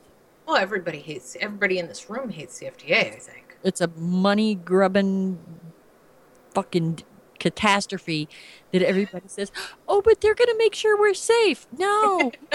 No, they're not. Those ambulance chasing lawyer commercials you see on the television should prove to you, without a doubt, numerous times a day, the FDA could give a shit. It still floors me that I can look at people and go, well, the FDA didn't do any of that research to approve that drug, right? Oh, no, they do. No, didn't you know that? The FDA does all this research on these No, drugs. they fucking well They don't. fucking don't. The companies that want to put this shit on the market do the research. And people are like, Yeah. yeah. Yeah, know. Well, the one for vapors is always Chantix, Vaping. Yeah. And Oh, I like how they just... Pfizer kind of. Oh, we lost some of the evidence. Yeah, Well, we misfiled it. Here's the thing. They're required to test this stuff on all types of people.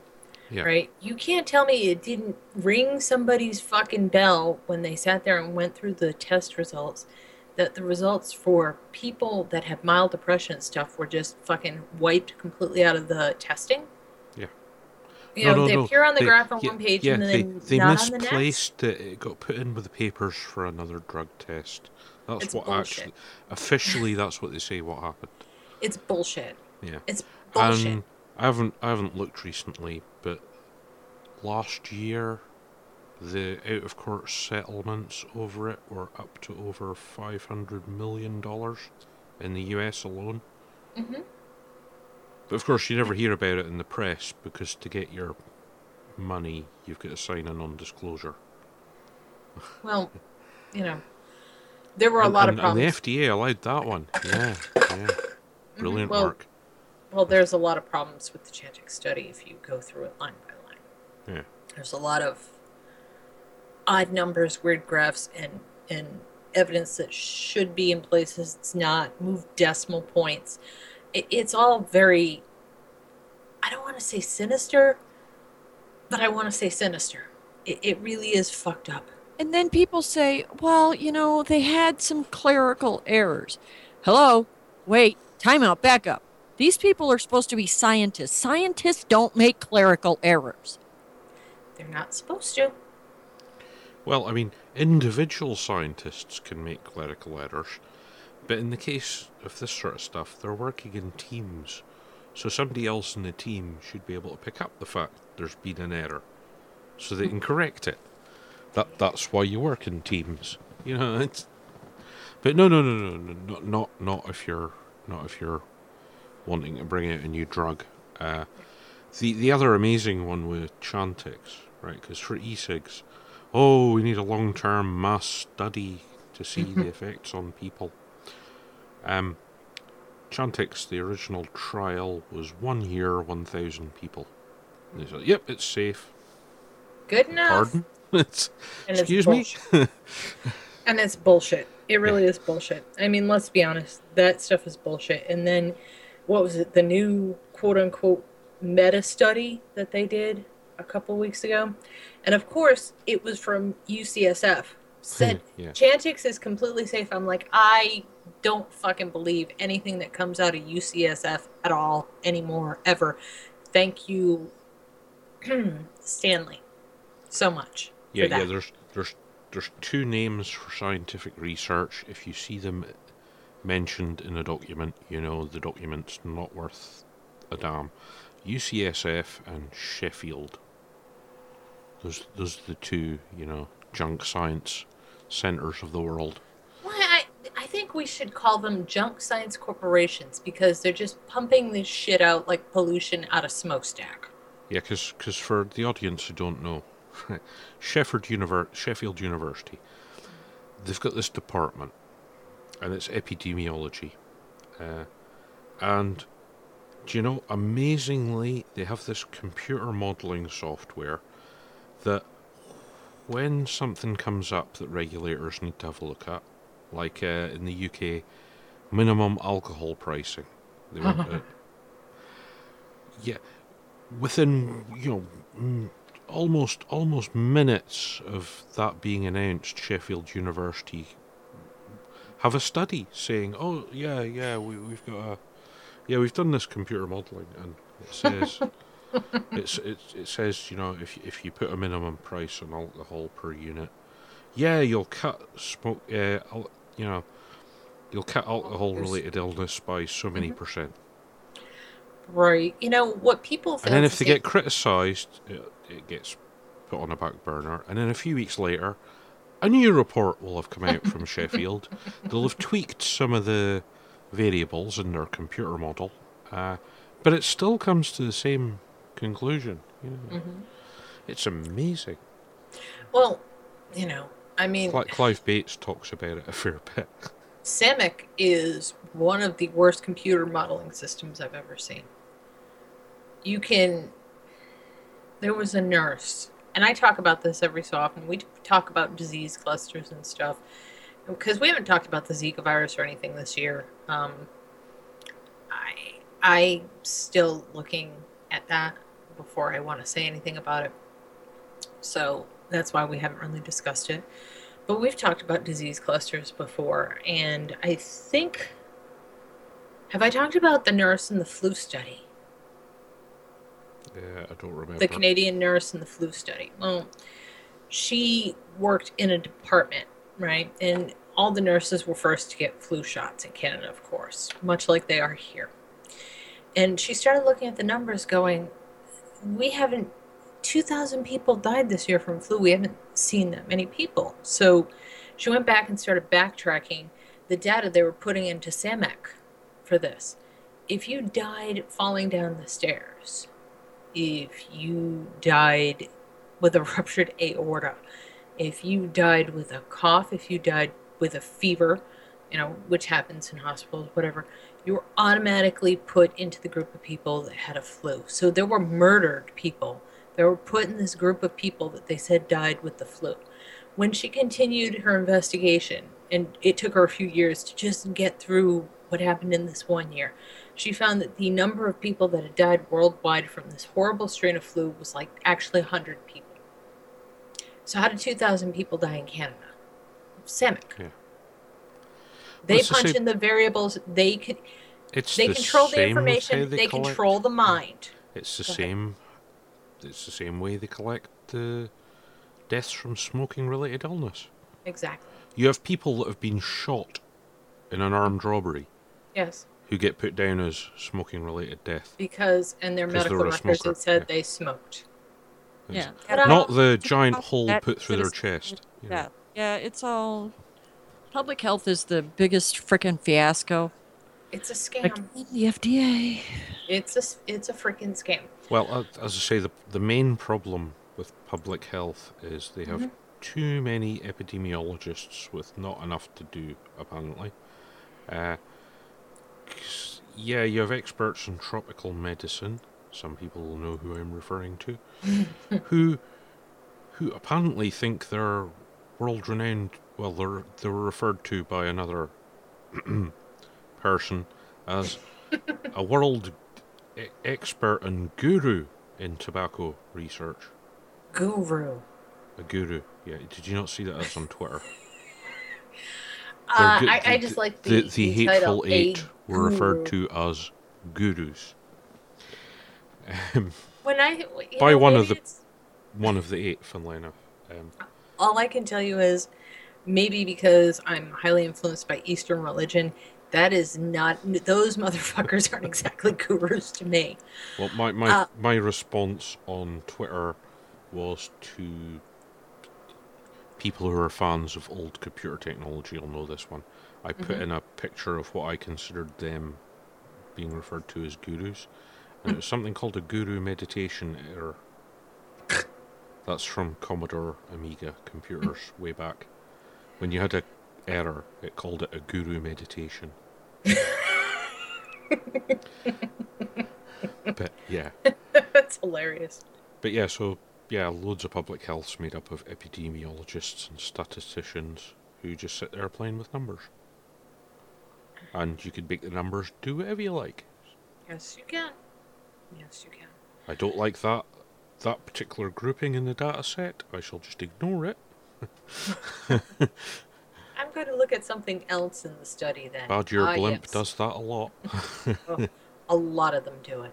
A lot of them do it. A lot of them exclude data, and it's criminal. And that's why the blog Retraction Watch is such an interesting read. Seeing how many of these fuckers get caught is the interesting part. And a lot of the times, you've got these great peer-reviewed studies that are being pulled apart by students. Yeah.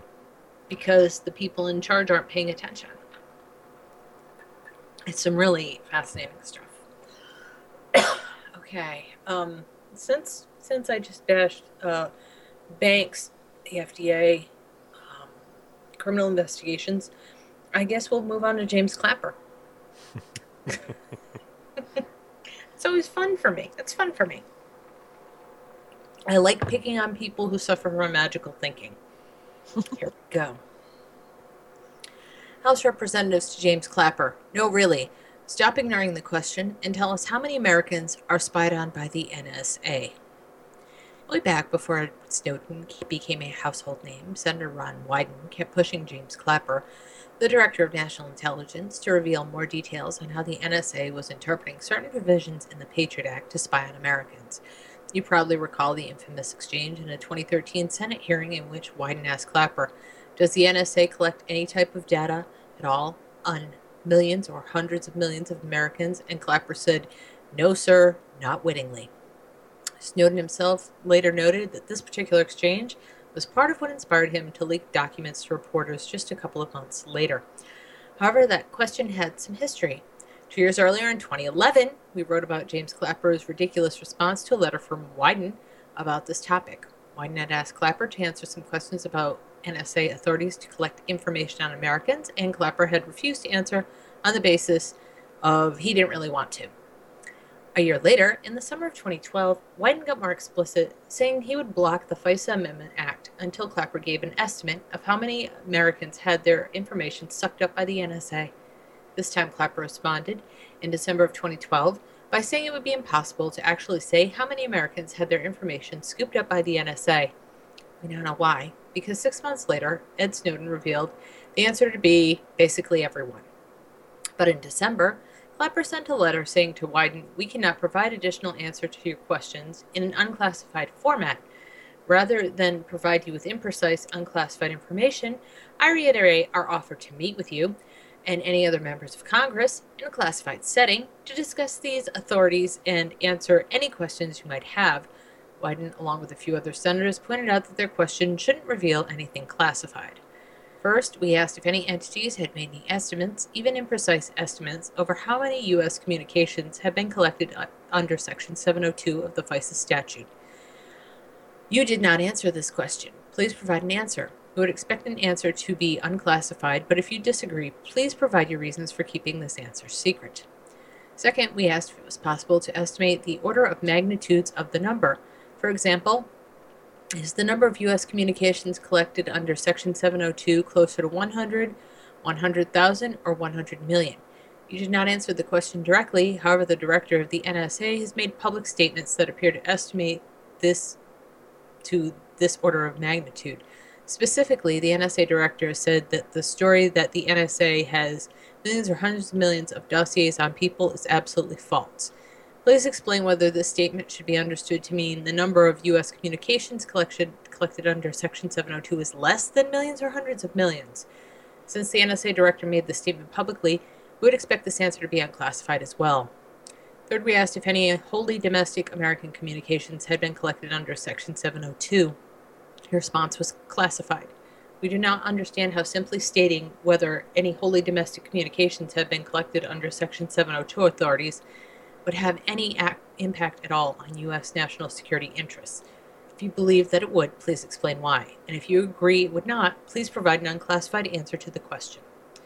Fourth, we noted that the FISA Amendments Act does not prohibit searching through communications collected under Section 702 to find the communications of particular Americans, and asked if the U.S. government had ever attempted to search for the communications of a specific American in this way without a warrant or emergency authorization.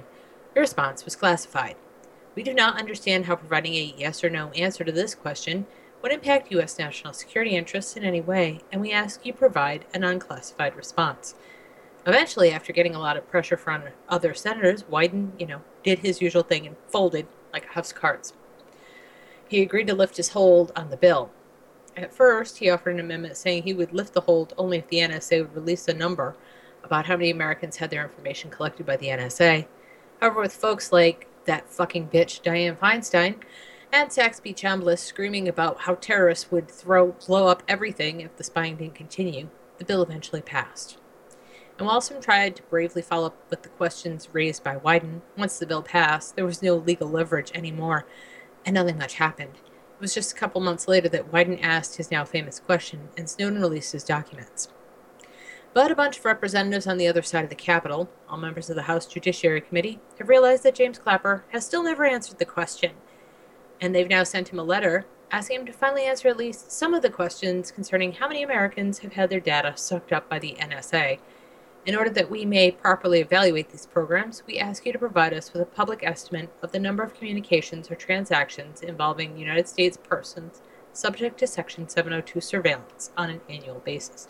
And it just kind of goes on and on and on from there. So, I guess the gist of this is that fucker doesn't have to answer if he doesn't want to, and there's nothing Congress can do to compel him to do so. Yeah, I was going to say, it's kind of a big flaw in the system where representatives of the people can't get questions get civil answers as such, and sensible answers, from another person who's supposed to be a public representative. Yeah. In the case of this guy runs the NSA and other heads of these alphabets, when congressmen and the like ask them questions, they should have to answer, and if they don't, they go to jail. It should be that simple. Oh, I agree. And Life should be why that wasn't it built that way? Because, this is ridiculous. The guy's basically been not answering the same question for years. Well, it's not... People say it's a flaw in the system. I say it was designed that way. It also goes back to understanding what the deep state is. Yeah. These people... Well, the equivalent in the UK has happened, where MI6 have been asked questions and they didn't answer. Then there was a new head of MI6. That's what happens here. They're like, oh, you're not going to answer our questions. Bye-bye. And the next person answers the questions, because, They don't want to get fired too? Well, because over here, public service is kind of weird. They do have a guaranteed pension, but that can be taken away from them if it's misconduct. And not answering questions, that's misconduct. Yeah, they So- thought of that over here. I don't. Well, I'm pretty sure they have other money socked away. I hate to say it, but Oh I'm yeah, sure but it's still, at least I here, know. if you don't answer the nice politician's question, you will be out of a job. Seems like a simple way to handle things, doesn't it? Yeah, because I mean, yeah, there have been guys in the secret services over here who have been threatened with jail. It's like, you answer this question or you're getting locked up. And they've then answered the questions. Because you really don't want to get locked up in a military prison. Sure. People think normal prisons are bad. Yeah, they haven't seen military prisons. Military prisons still have hard labour. Well, hey. At least you have a way to compel answers out of your public servants. Well, except for James Cameron, who thinks everything is a private matter. Okay, so I said we'd talk about encryption. Here it is. Spy chief complains that Edward Snowden sped up the speed of encryption by 7 years. The director of national intelligence on Monday blamed NSA whistleblower Edward Snowden for advancing the development of user-friendly, widely available strong encryption. As a result of the Snowden revelations, the onset of commercial encryption has accelerated by 7 years, James Clapper said during a breakfast for journalists hosted by the Christian Science Monitor. The shortened timeline has had a, quote, profound effect on our ability to collect, particularly against terrorists, he said. When pressed by The Intercept to explain his figure, Clapper said it came from the NSA. The projected growth, maturation, and installation of commercially available encryption, which they had forecasted 7 years ahead 3 years ago, was accelerated to now because of the revelation of the leaks. Asked if it was a good thing, leading to better protection for American consumers from the arms race of hackers constantly trying to penetrate their software worldwide, Clapper answered no. From our standpoint, it's not. It's not a good thing, he said. Technologists have been tirelessly working to strengthen encryption for decades, not just the past few years. But Snowden's revelations about the pervasiveness of mass surveillance clearly accelerated its widespread availability. And technologists say the threat of law enforcement going dark has been overhyped. For instance, there are almost always ways to hack around encryption, even if you can't break it. Clapper himself acknowledged there is no such thing as unbreakable encryption from his perspective. In the history of mankind, since we've been doing signals intelligence, there's really no such thing given proper time and proper application of technology, he said. But one time he wasn't sounding delusional. Well, don't know about that. Well, I mean, compared to how he usually sounds, Yeah. we can have a back door and you 'Cause, can yeah, have privacy. all the encryption that's being put on devices now has been around for quite a long time. It's not new. No. There haven't been new breakthroughs in encryption for quite some time. I know that used to be back when I was learning computers, encryption was my speciality. Right. So yeah, there's not much changed in the last 20 years. Yeah. The last big breakthrough was about 15 years ago. Well, I know I know there was actually the NSA was actually warning people at one point not to use like an older type of encryption. And I think that's hilarious that they were warning people not to use it. And Yeah, because the back doors are in the new stuff, not in the old stuff. yeah, you don't use anything new. It's like I said, I think we're going to be subject to rotary phones and mailing shit through the mail. But even that's not really safe because we know the government has a program to photograph every piece of mail that goes through the U.S. Postal Service. So Yeah, the NSA will just start doing what the Stasi used to do. open the mail. Yeah. Open the mail, read it, stuff it back in the Yeah, envelope. if people want to know how bad security state can get, they should go read up on East Germany under the Stasi. You know what? I don't know. I mean, you want to talk about bad? Let's talk about the Toko. You know what the Toko were? Yeah.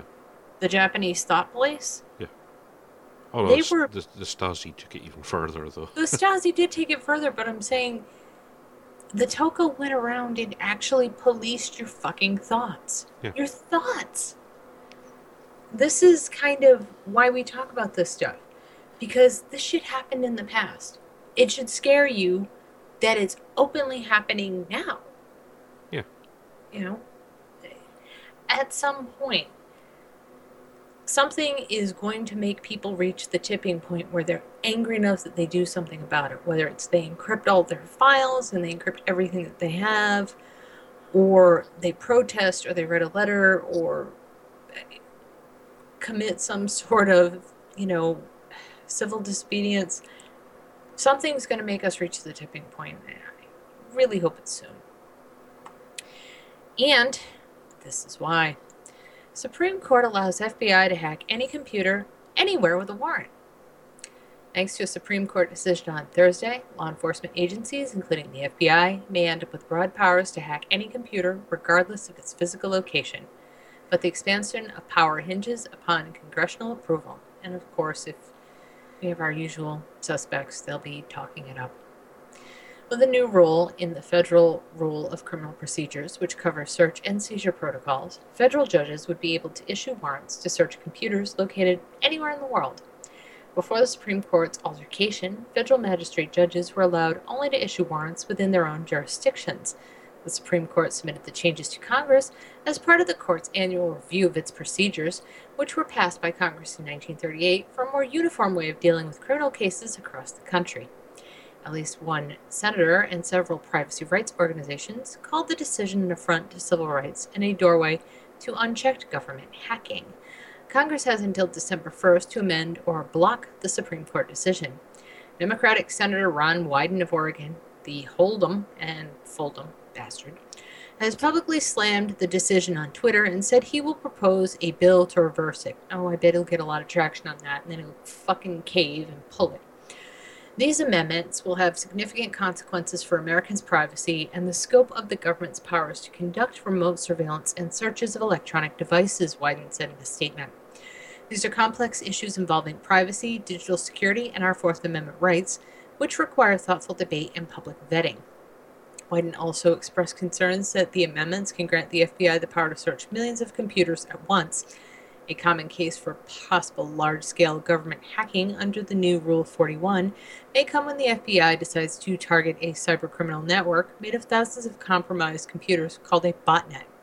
Most of these botnet computers are operated by regular citizens who have no idea their computer has been compromised. The Department of Justice has been prodding the courts to make this amendment happen for years, according to Annie Stipovich, U.S. policy manager at the tech policy organization Access Now. But fed up with the slow-moving Congress, the Justice Department chose a less transparent route. It should be up to Congress to decide the rules for government hacking after an informed public debate.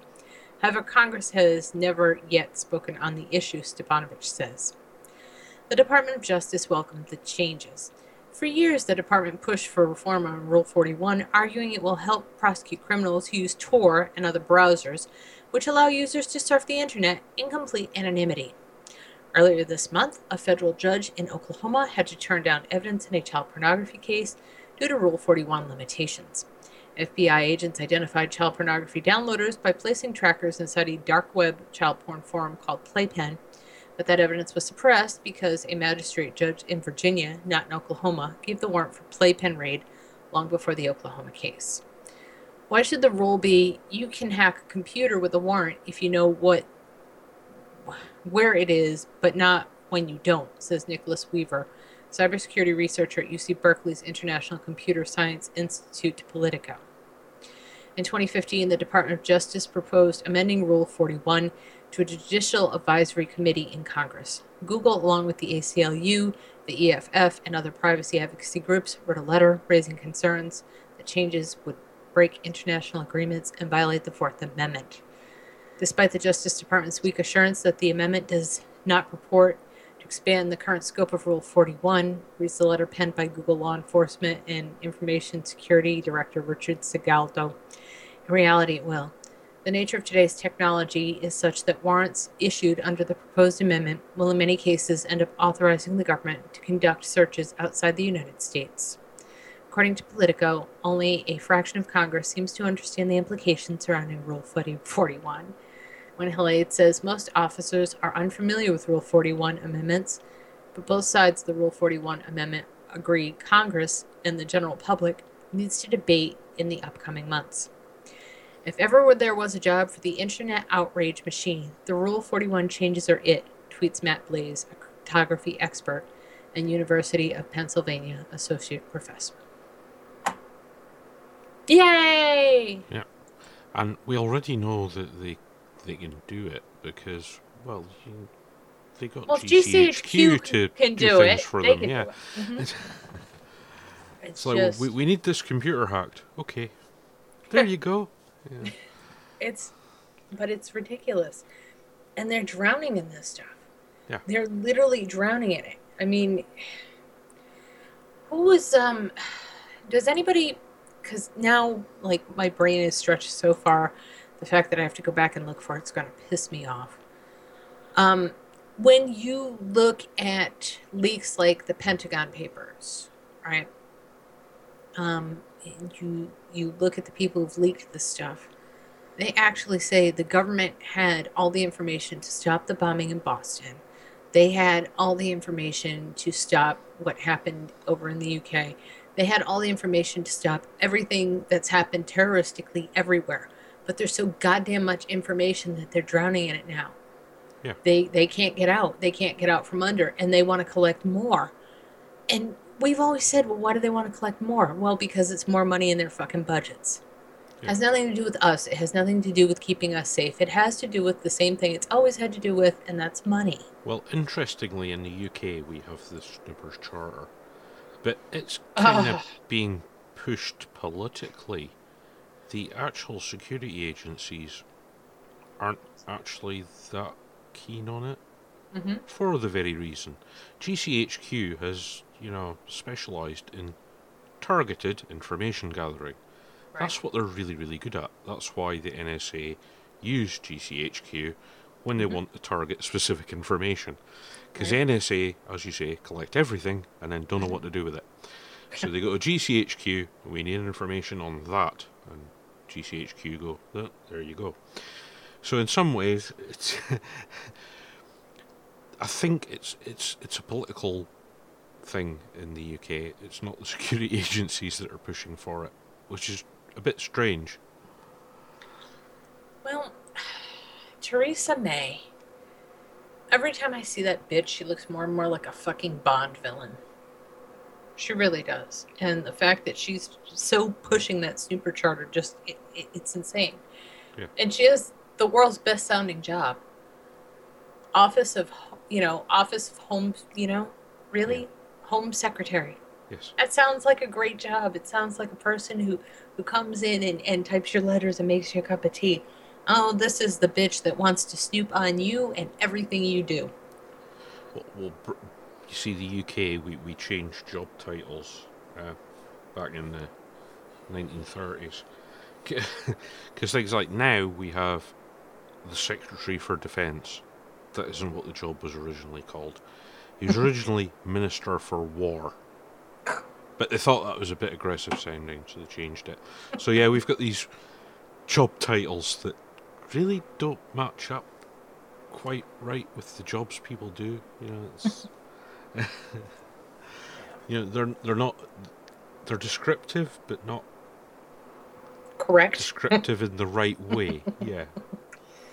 It's ridiculous. And it's because we don't matter. They just want more money. I mean, Of course. It's the same old story. It's the same with the FDA. Well, It's the same the Snoopers every government Charter is agency. basically they just want to control the data flow. It's got nothing to do with what, we're going to catch They more don't criminals. need to control the fucking data flow. They already do. Well, Well, they don't, and they can't, because of the very way certain things work with computers. They can control parts of what goes around, but they can't control it all. Not all at the same time. Well, they're never Which is going what to they be really able seem to to, want to hopefully. do, but Well, they're never nobody really can do that. They're never really going to be able to. I No. mean, It's too big. they want to be God. Yes. That's not going to work out well for them. Basically, it's a common problem. They're still thinking 18th century, and we're now in the 21st.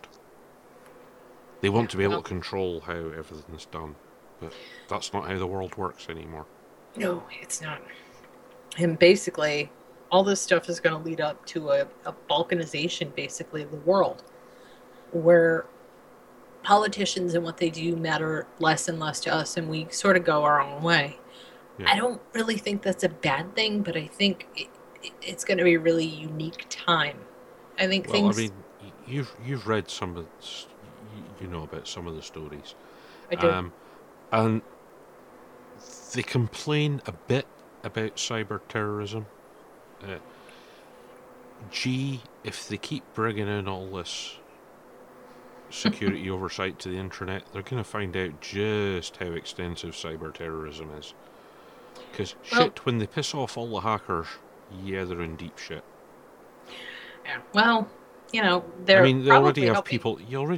I mean, for several decades now, you have drunk kid hackers for a joke. I'll turn off all the traffic lights in that city. Bonk. Chaos Oh, ensues. What are they going to do when that happens to all their computer systems simultaneously? Well, the shit needs to be on closed systems anyway.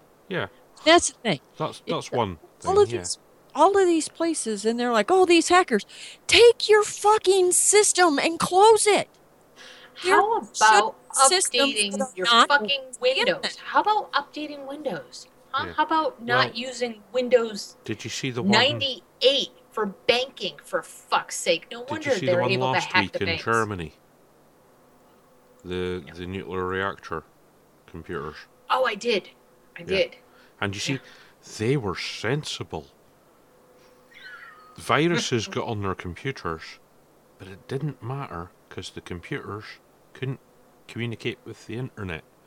So none of the They had sensitive intranets. information could get Remember- leaked out. No, you fucking don't.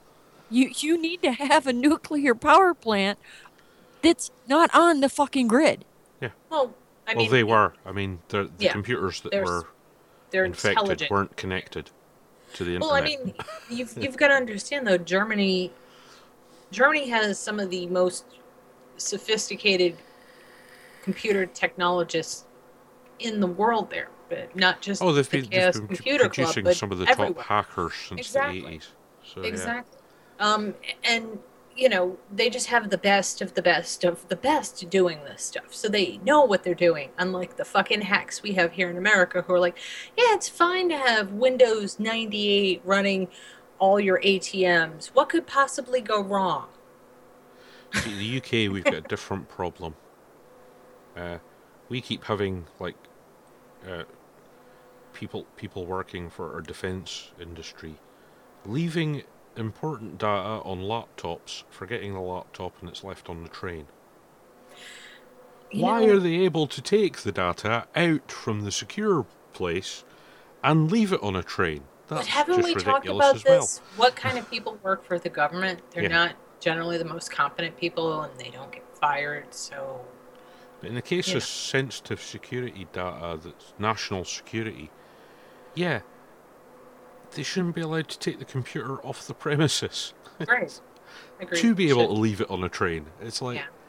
are you really, you haven't, you say you're all about security, but you really haven't thought it through. Yeah, that's true. It's all about how keeping all this information secure on the internet. Take it off the. Don't give it access to the fucking internet. That would be the smart thing to do. Well, I can tell you basically for a fact that, yeah, a lot of GCHQ's stuff isn't on the internet. They Mhm. have live systems which are connected to the internet, and they have storage systems which aren't. And there's a whole group of people whose job it is to transfer stuff between one and the other. Yep. And no direct digital communication between the systems. There's always people in between, which, yeah, that's a problem too, but there's no other way to do it. At least they're not automatically connected. Because, yeah, that's idiotic. Yeah. Because as soon as you add a hard line or a wireless connection, yeah, somebody can get in through it.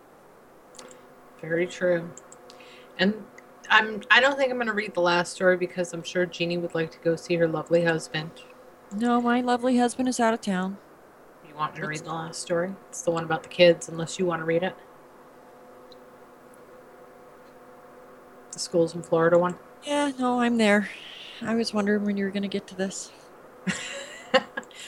Well, I knew you'd want to talk about it. Yeah, I have opinions on this. I thought you Schools are would. helping police spy on kids' social media activity.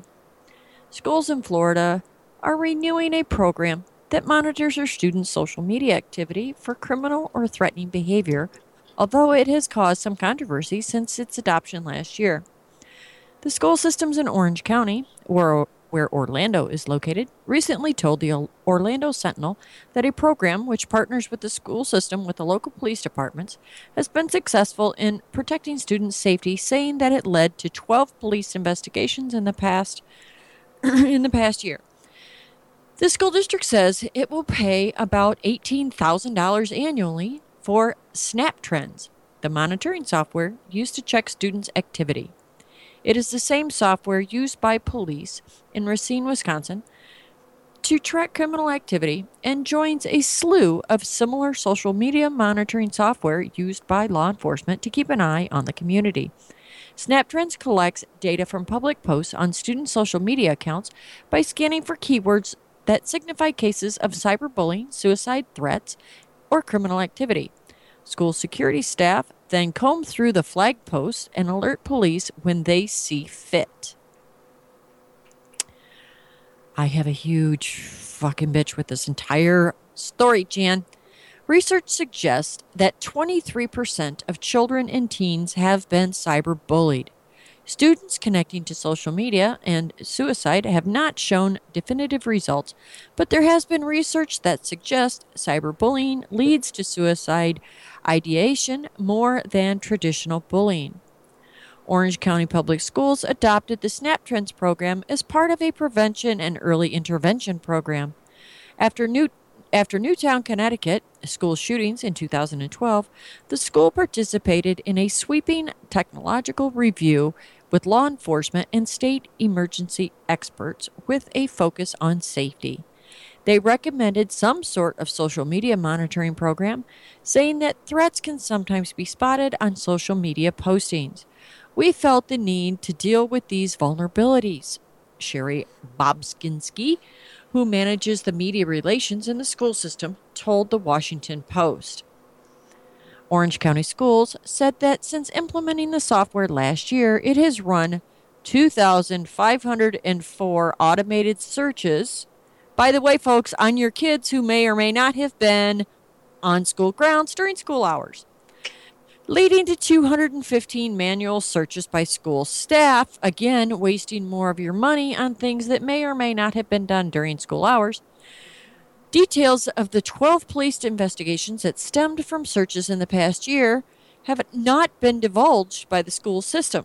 And of course, if you ask them, guys, this is Jeannie talking, they're probably not going to tell you whether this pertained to your kid. The school system told the Orlando Sentinel that it doesn't want public details of the program to interfere with its effectiveness. Fuck you, people. My kid's phone, you will tell me. And you're using my tax dollars to do it, so yeah, you will tell me. Babinski, however, shared one anecdote from last year. The software flagged a female student for using the keyword cutting and the phrase nobody will miss me, since the software gets a huge number of flags for words and phrases like these. The security staff delved deeper, investigating more posts by the student. They discovered that she had two conflicting social media accounts, one that told the story of a happy, normal girl, and the other one suffering from suicidal thoughts and depression. The school staff alerted the police, who conducted a welfare check, and the story exemplifies the kind of. Oh, wait, but I missed a line. Who conducted a welfare check at the student's home and informed her father. She eventually went into treatment. The story exemplifies the kind of safety checks that social media monitoring offers. But Bradley S. Shear, a privacy and social media lawyer based in Bethesda, Maryland, expressed concerns about the unintended consequences of using software like SnapTrends. He is uncomfortable with the collection and storing of information on students. Is this data then going to be tied to a student's permanent school record? And you can bet your ass it will, folks. Mhm. Does the company have the proper policies in place that deletes the data after a certain period of time? Probably not. Doubtful. These are some of the questions that need to be asked, he said in an interview with the Post. An example of an appropriate period of time for data to be stored, he suggests, would be until a year after the student graduates or until they turn 18. No, I am not warm and fuzzy with that. A guidance set by the California state law that aims to protect social media privacy for students monitored by the schools. Kids are very tech savvy, he emphasized. No, they're not. They're fucking stupid, dude. They're stupid. And are likely to find creative ways to evade monitoring. That would put their social media lives even further away from the watchful eyes of parents or other adults. Well, parents is one thing, the school is another. Shear also expressed fears of an inevitability of highly intrusive monitoring. Dun, dun, dun, winner, winner. Such as collecting data on students during after school hours or off school property. Ding, ding, ding, ding, ding. A software flag would require school staff and possibly police to track a student more closely. In Babinski's story of the suicidal student in Orange County, the original flag was set off on school property. SnapTrends geofencing technology limits monitoring within a locational boundary. Yes, I'm all about the locational boundaries. But investigators delved into her public posts from after school hours as the check into her mental health status. Orange County isn't alone in choosing to monitor students. It's not their fucking job, by the way. It's your job as a parent. Schools in Alabama and California have adopted similar social media mining software. Am I the only one really freaking disturbed over No. this? How do you not see that? You don't even look at my page. I'm telling you don't, because the stuff's No. all up there. I just Yeah. need to No. tag you so you can get And it bent. pisses me off every freaking time I see it. It pisses. Parents need to parent. Mhm. Schools need to teach. Your job at a school is to teach. Do that job and do it well, because you're not doing that job well. So you have no fucking business trying to take on another job.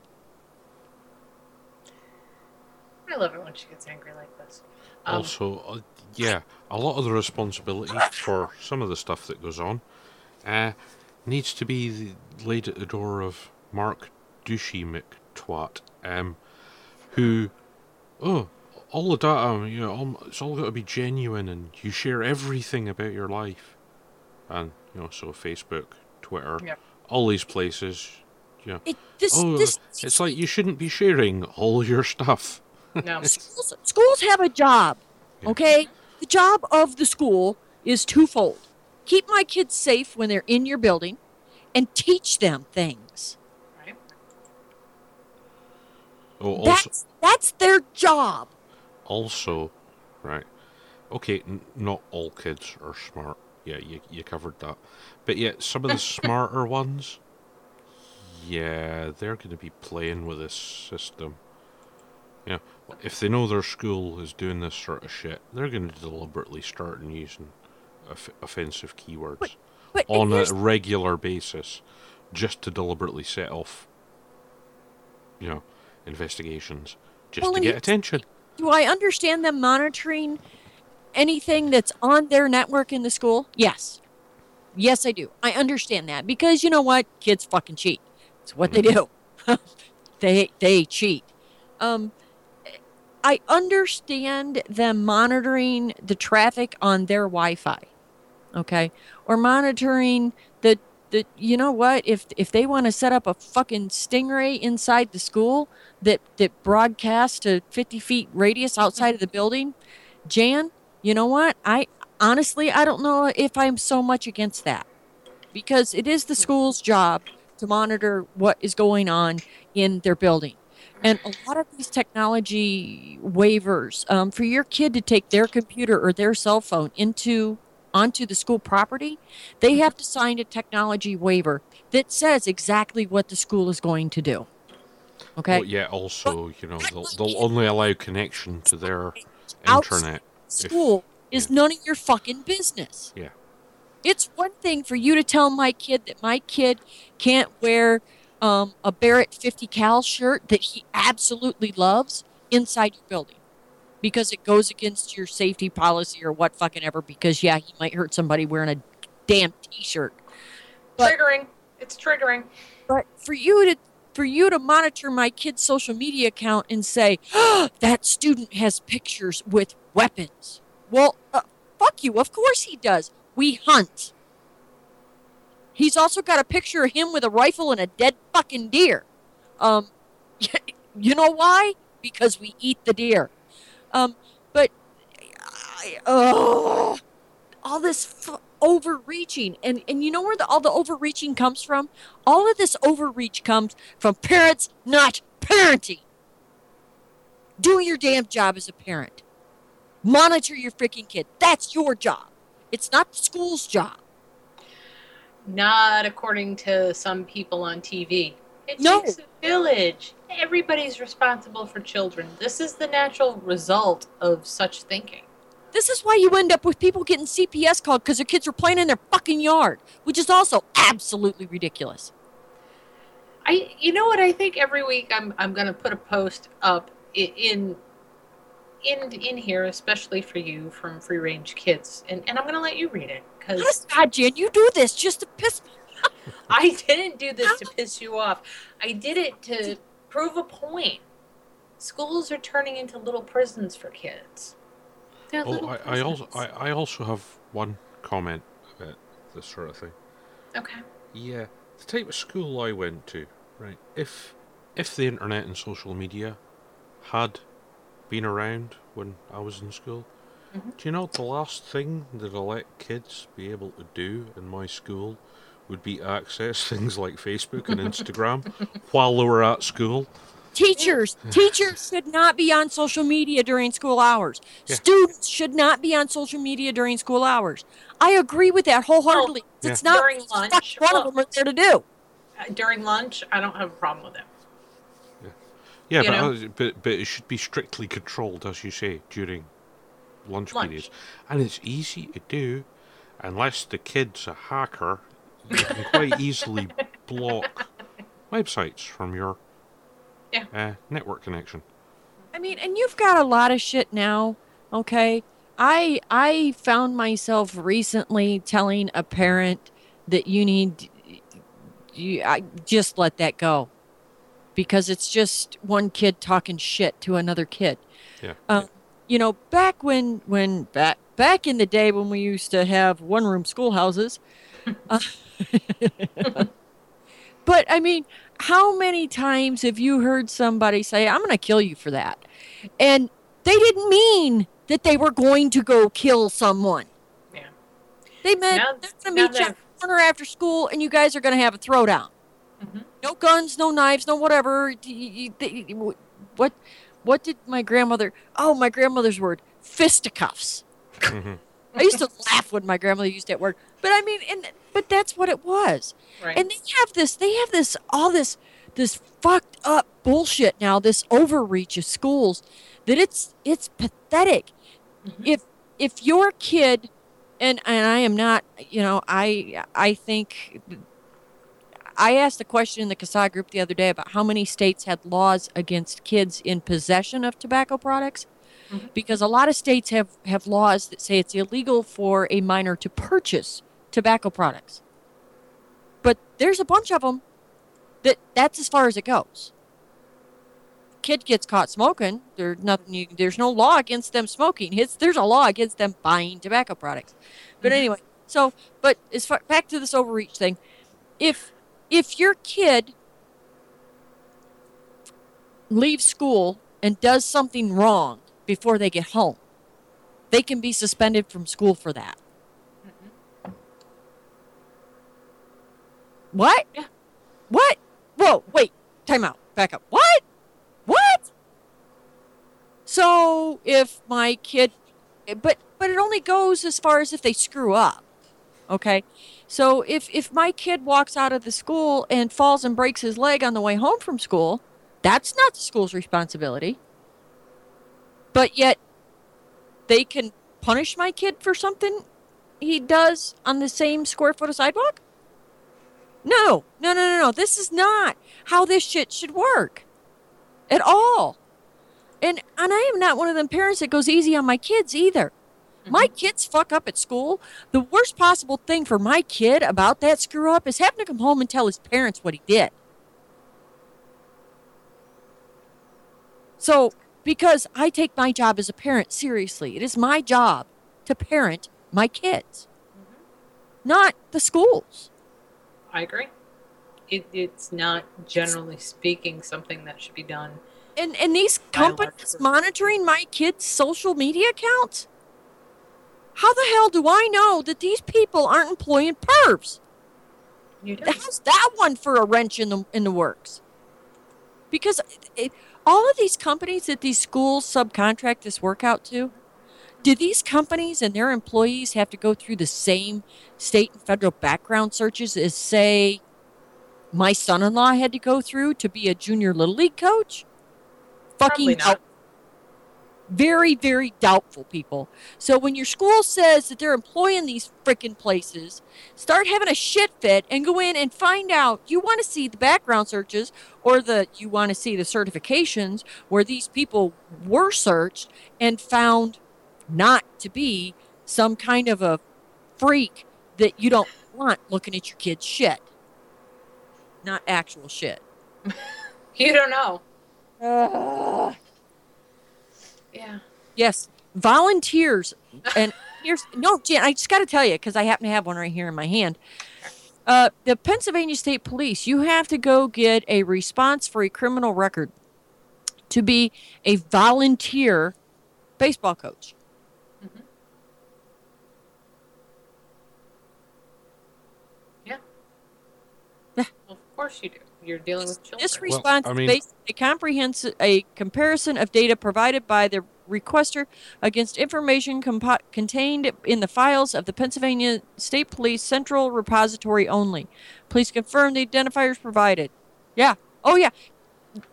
I promise you, people, the places that your schools have monitoring your children without your consent or knowledge probably don't have to have these. Probably Just not. I've got something. I've got a similar sort of document. I have been background checked because when I went to do nursing, it's compulsory these days, and then it got renewed when I briefly worked as a cleaner in a care home. Children and vulnerable Adults. groups is what it covers. So yeah, all teachers, people working in schools, nurses, carers, everyone in the UK who works with any vulnerable group has to have a background check. But as you say, yeah, third-party companies, yeah. I mean, I don't... Obviously, it's not the case in the US, but over here, yeah, a third-party company would have to certify all its staff. And if they were found that they had staff who weren't certified, yeah, they'd get in a lot of trouble. Yeah. I mean, it has happened. Somebody, a school has employed some guy to drive a minibus for a school outing, and he's not been properly vetted. Schools have been fined for that over here. Oh no, the state of Pennsylvania, you have to. Anyone driving a school bus has to be vetted. Yeah, it's the same over here. It's the same in most countries. Western countries anyway. Yeah, you have to have your nice clear certificate. Of course, That's still not a guarantee. That only means you've not been caught doing anything dodgy up to that point. Just So as a this point. I apologize to anybody listening on the replay that I got so assed up and irate, but it really does Well, it drives it's me absolutely insane. And if you think that your school district doesn't have a bunch of fucked up shit going on, run for school board, guys. Go sit on your kids' school board. I'm just saying. I mean, the one that always gets me is when schools mention having security staff. You're like, yeah, schools never used to have have to have security staff. staff. What the hell? Yeah, no shit. I never, and I went to school in the big city, and we never had security. You know, we had an open campus. We were right off the campus where Brown University is. And, you could come and go as you please.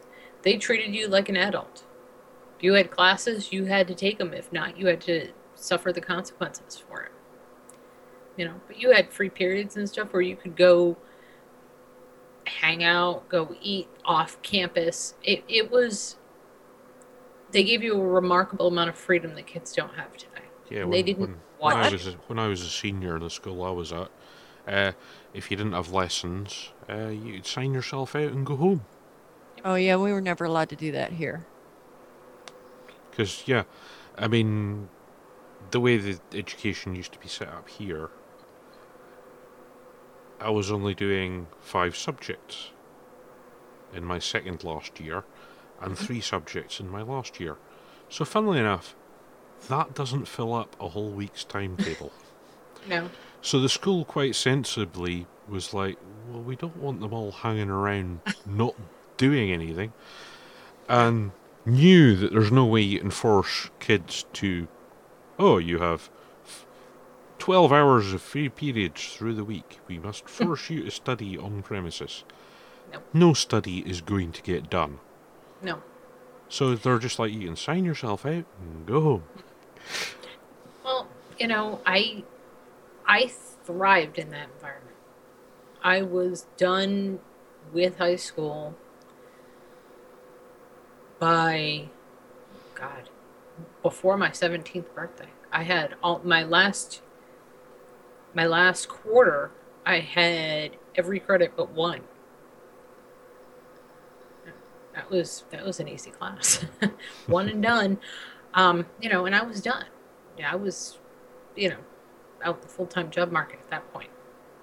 So it was an interesting experiment in how you treat people. You treat them like infants or criminals, they're going to act like infants or criminals. You treat people like adults, they're going to act like fucking adults. It's just the way of the world. And I don't like what these schools are doing. And this is where I differ from Jeannie. I think they're making kids get used to being monitored all the time.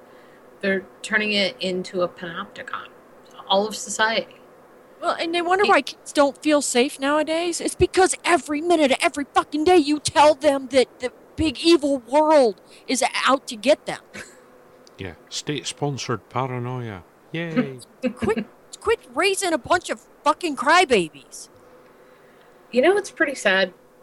Did anybody see the Reason magazine piece with the video from that asshole Michael Bloomberg?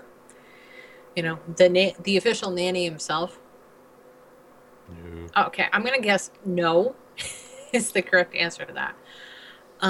They had just a portion of his address to a college graduation class. And, he talked about health and safety and stuff, and then he went off on them for being triggered and not acting like adults and not wanting to be exposed to different opinions and different thoughts, and said that it was unhealthy and they were not going to grow up as healthy people. And half the audience flipped the hell out. They felt triggered at his response. That fucker is an asshole and he wants to control your life. And yet he's saying things like that. I mean, that kind of kills me. But he wasn't wrong. Well, yeah, if he tried that shit over over in one of the UK establishments, he would have left with injuries because things would have been thrown. Well, And I mean, security would have been very annoyed at him. right, but what I'm saying is, we're talking about. I tell you, I think you told me about kids going into the military and feeling triggered and needing to go hang out in their bunks Oh, and until they having weren't upset sweat anymore. parts now. Um, when my grandfather was in his 20s, he was facing live fire from the Nazis. And when my father was in his 20s, he was a hell of a shot, such a good shot that he was a Marine, and he did it for years and years and years. These are the people I think of as men. And they raised me to be really strong as a woman. And I think I really am strong as a woman. I can withstand a lot of criticism and everything else. I can withstand other viewpoints. I can't imagine how hard life is going to be for people who can't stand to hear other points of view, or they can't stand to be around something upsetting. Holy fuck. Well, a good indication of what it's going to be like is when you watch some of Gordon Ramsay's stuff on TV, where he just loses it and starts laying Screaming. into somebody. Right. And I'm talking about his US show. Mm-hmm. It doesn't have quite the same effect in the UK. But, he lays into somebody, and they're like, "You can't talk to me like that." And it's like, he is, and he's not going to stop. It's like, but it's just the reaction he got. That's one reason why he's been so popular in the US, because people are like, "Can't believe that he speaks to people like that." It's like, yeah, it's because he's an adult, and he thinks he's talking to other adults. And that's the problem. A lot of these people that allowed their kids to be raised by schools and not by them are turning into that kind of person. Yeah. What is society going to be like in 10 years? What are their kids going to be like? Oh my God. Hey, Jeannie. What do you think that'll be like? Fucking disaster. So, yeah. That was a happy note to end things on. Sorry. But no, you're... Wussy kids and overreaching schools. Yeah, there you go. Yeah. That's kind of society in a nutshell. Wussy kids and overreaching schools. Or treat children like an adult and see what happens. I know there was an article, it wasn't the Daily Mail, it was one of your good papers, The Guardian, about the school Tilda Swinton runs for kids over there. Oh, yeah. That's amazing. And those kids are bright as hell. Now, they don't do traditional schoolwork. They kind of follow the unschooling thing. And Yeah, it's the free range kids type thing. And it's awesome. Basically, and all start those the kids, day asking the kids what they want to do. Within strict limits, obviously. Yeah. But it's still really amazing, the diverse ideas about education. And the UK has got a lot of it right. With, you only learn stuff for 15 minutes. So 15 minutes and a break. 15 minutes and a break. I can't remember the name of it, but they did a TV program over here. Mm-hmm. It was an experiment, basically.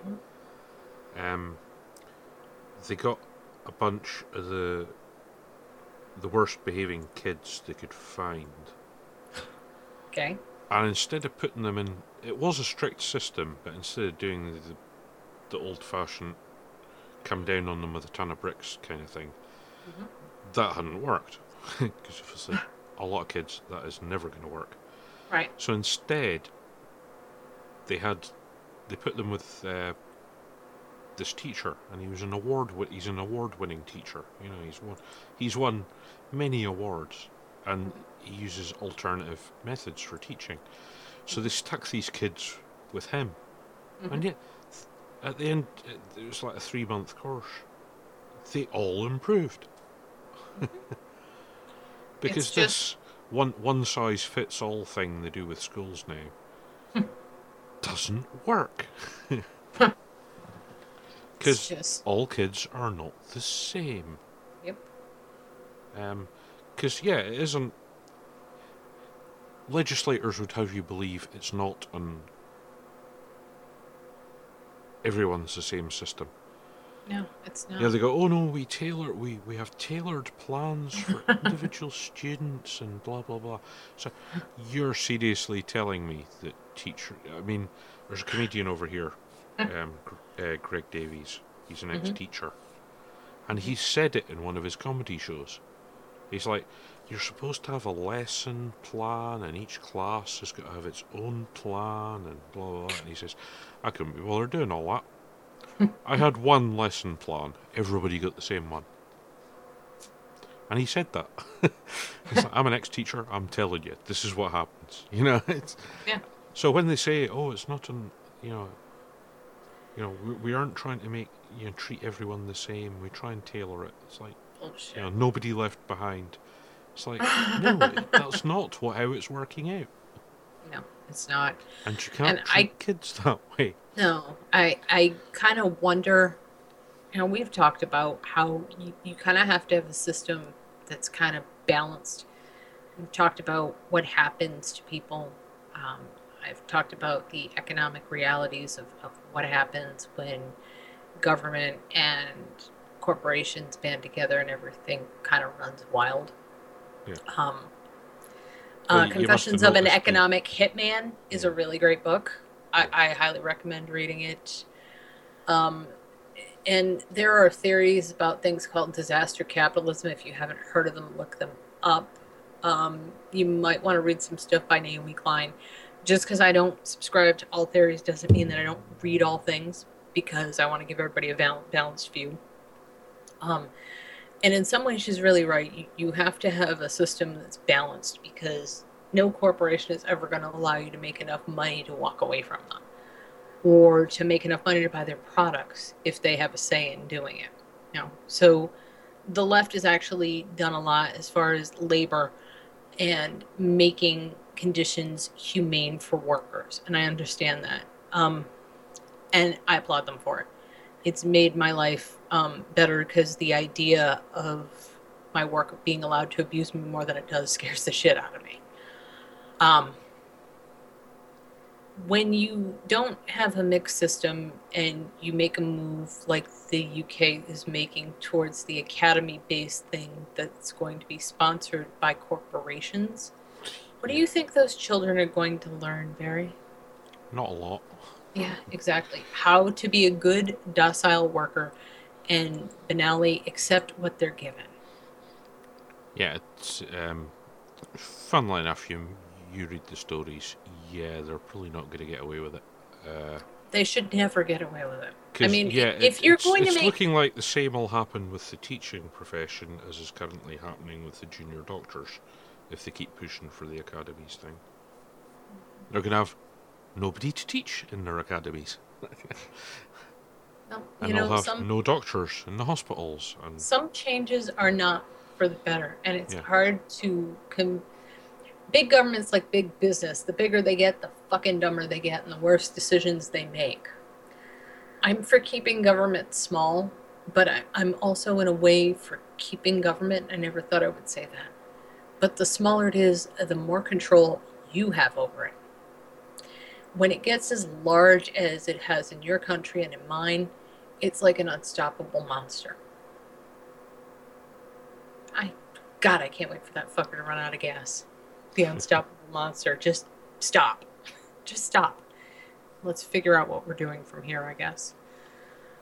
And wow, it's 8:45. This is going to be one of the longest shows we've ever done. Any last thoughts, Jeannie? Oh, sorry, I had to unmute my microphone. Yeah. Nope. I'm all good. I'm all Very good. last. Parents, Very last. Parent. Do your fucking job.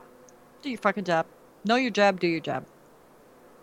Good. Barry, last thoughts. yellow cake. Okay. Encryption and yellow cake. What a delicious dinner. Oh, and going back to something that was said earlier, Earth Mover tarps. Yeah. Glance. Yeah. Oh, I didn't say that. So anybody who's actually going to go for that horrible study, good luck. Hopefully they learn something that's actually useful. Hopefully you get a decent amount of money and you don't get treated like Yeah. that poor Make guy. sure you that's get paid up front. Yeah, asked to fix Stan's car. And I guess that's it.